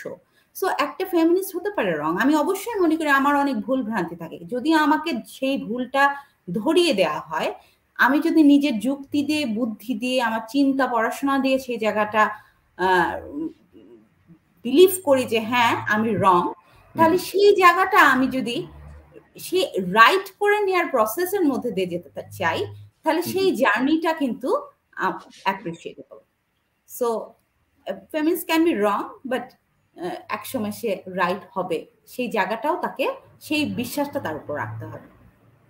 ফ্রিডরিক নিচে একটা কথা বলে শেষ করি। ফ্রিডরিক নিচে এক জায়গায় বলছেন, man all to human, human all to human. ওখানে বলছেন যে কনভিকশন, অর্থাৎ যেটা হচ্ছে আমাদের বিশ্বাস, এর বিকল্প হওয়ার কোনো সম্ভাবনা নাই। Conviction is a greater enemy to truth than lies. মিথ্যা কথা বলতে গেলে কিন্তু আপনাকে জানতে হয় সত্য কোনটা। মানে যে মিথ্যা কথা জেনে বলতেছে সে কিন্তু বোঝে যে এই কথাটা মিথ্যা। তো হ্যারিকে ফ্র্যাঙ্কফুর্টে একটা খুব সুন্দর লেখা আছে যে অন বুলশিট। তো বেসিক্যালি বিষয়টা হচ্ছে বোঝা। আমার কাছে মনে হয় কোনো কনভিকশনই আপা, কোনো কনভিকশন, যে কোনো কনভিকশনই ক্রুয়েল হয়ে যায়। যে আমি রাইট, লা রায় বাফি, কোনো সন্দেহ নাই। That's dangerous. একদম। That's dangerous. So, I mean, you know, I mean, ওই যে জেমস বলডুইনের একটা কথা যে উই হিউম্যানস একই সাথে we are walking disasters and miracle. Humans, man, we are walking disasters. We are recently evolved monkeys in suits with so many flaws. I mean, I don't know how we are pulling these things off, but we are এবং doing what we আমার do. কাছে একটা কথা মনে হয় যে ফেমিনিজমটা আসলে positivity এবং বিপ্লব Mhm, দুইটার একটা মিক্সচার। আমি mhm, আমার আমার বিপ্লবের আগুনটা নিয়ে আমি খুব পজিটিভ ওয়েতে আগাবো। আমি mhm, যে সবসময় নরম নরম করে চাইবো আর আমার কাছে পাবো তা না। আমাকে mhm, বিপ্লবী হতে হবে at the mhm, same time with a very positive approach. mhm। আচ্ছা, আপনি আরো ২ টা প্রশ্ন আছে লেনিন ভাই করছেন। Would you please highlight some of your thoughts on gendering surveillance? আম এইটা একটা। আরেকটা হচ্ছে এই প্রশ্নটা, তসলিমা নাসরিনকে কি আপনি ফেমিনিস্ট মনে করেন? আমি লেনিন ভাইয়ের কথার একটা সুর ধরে বলি। আগামী মাসে আমরা ইয়র্ক ইউনিভার্সিটির একজন স্কলারের সাথে ডিসকাস করব সার্ভেইলেন্স নিয়ে। আ বায়ো সার্ভেইলেন্স মানে মানুষের সার্ভেইলেন্স নিয়ে, বিশেষ করে ডিজিটাল সার্ভেইলেন্স নিয়ে। She works in the field of refugee, যে কিভাবে করোনাকালীন সময় সার্ভেইলেন্সটা অনেক বেড়ে গেছে। তো and she also looks into gender aspect of surveillance. আর এই প্রশ্নটা যদি আপনি সার্ভেইলেন্স এর কথা বলতে চান, আর হচ্ছে এটা যে তাসলিমা নাসরিনকে কি আপনি ফেমিনিস্ট মনে করেন? আহ আমি তসলিমা নাসরিনকে নিয়ে একটু কথা বলি। আমি শিওর। আমি কিন্তু শুরুতেই বলেছি যে তসলিমা নাসরিনের বই দিয়েই আমার পড়া শুরু। আমি আমার আমার বেড়ে ওঠার সময় হুমায়ুন আজাদ, তসলিমা নাসরিনকেই আমি চিনেছি এবং আমি মনে করি যে উনি আমাদের জেনারেশনকে অনেক বেশি ইনফ্লুয়েন্স করার ক্ষমতা রাখতেন। অনেক বেশি। কারণ ফেমিনিস্টদের একটা, যেটা আমি একটু আগে বলছিলাম যে বিপ্লব, আমার বিপ্লব কিন্তু আমাকে বলার মধ্যে দিয়ে, যেটা কেউ বলে নাই, সেই বলার জায়গাটা আমরা শিখেছি তসলিমার কাছ থেকে। যে আমি কখনো ভাবি নাই যে ইফটিজিং এর কথা বলা যাবে। তসলিমা আমাকে শিখিয়েছেন যে আমি ইফটিজিং নিয়ে বলবো, আমার কথা বলতে হবে। এমন অনেক ব্যক্তিগত ইস্যুস যেটা কখনো সামনে আনা যায়, বইয়ের পাতায় লেখা যায়, সেটা আমি তসলিমার কাছ থেকে শিখেছি। পরবর্তীতে উনি কতটুকু ধরে রাখতে পেরেছেন সেটা তো আসলে জাজ করার কিছু নেই। কারণ প্রত্যেকটা মানুষের ওই যে পার্সপেক্টিভের জায়গাটা, সেই পার্সপেক্টিভের জায়গাটা থেকে আমি বলবো যে আমার ওনার লড়াইটা, ওনার এনভায়রনমেন্ট, ওনার জীবনের পরিবর্তনের জায়গাগুলো আমি আসলে কতটুকু ধারণ করতে পারবো জানি না। তবে আমার কাছে মনে হয় যে আমি অনেক সময় আশাহত হয়েছি। ওনার যে বিপ্লবী জায়গাটা, ওই বিপ্লবটাকে আমি আসলে আরো আরো উদ্দীপিত, আরো শক্তিশালী, আরো স্ট্রঙ্গার দেখতে চেয়েছিলাম। কিন্তু আমি সেই জায়গাটায় আসলে ওনাকে হারিয়ে ফেলেছি। সো ওই জায়গাটা আমার মিসিং আছে ওনার কাছ থেকে, ওনার কাছে আমার প্রাপ্তি আছে। এর বাইরে আমার আসলে ওনাকে নিয়ে আর বলকে, ওনাকে আমি খুবই শ্রদ্ধা করি, খুবই পছন্দ করি। যারা লিখেন তারাও তো মানুষ। না? যারা বলি? লিখেন যারা লিখেন তারাও তো মানুষ, তাই না? তাদেরও সবসময় আমাদের প্রত্যাশা পূরণ তাদের কাছ থেকে হবে। দ্যাটস দ্যাটস সেটা তো একটা অনেক না, কথা।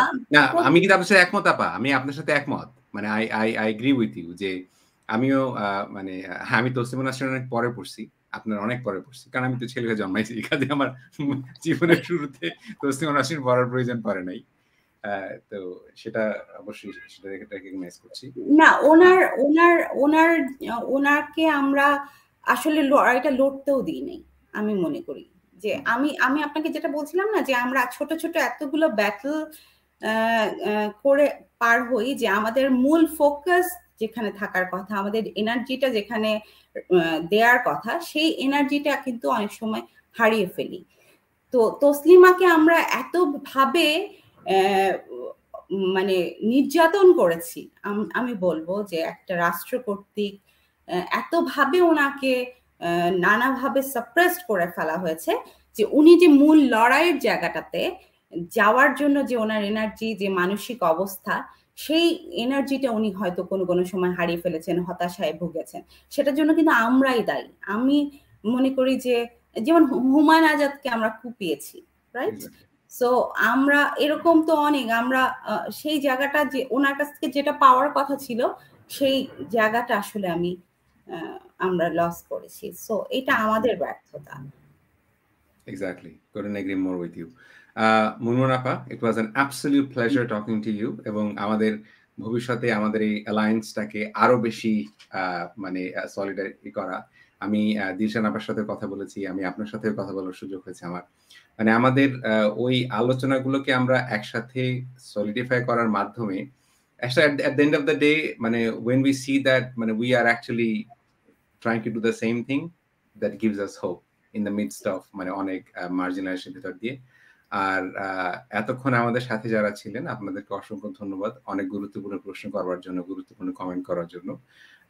Thank you very much. Thank you so much. আচ্ছা, আবার কথা হবে।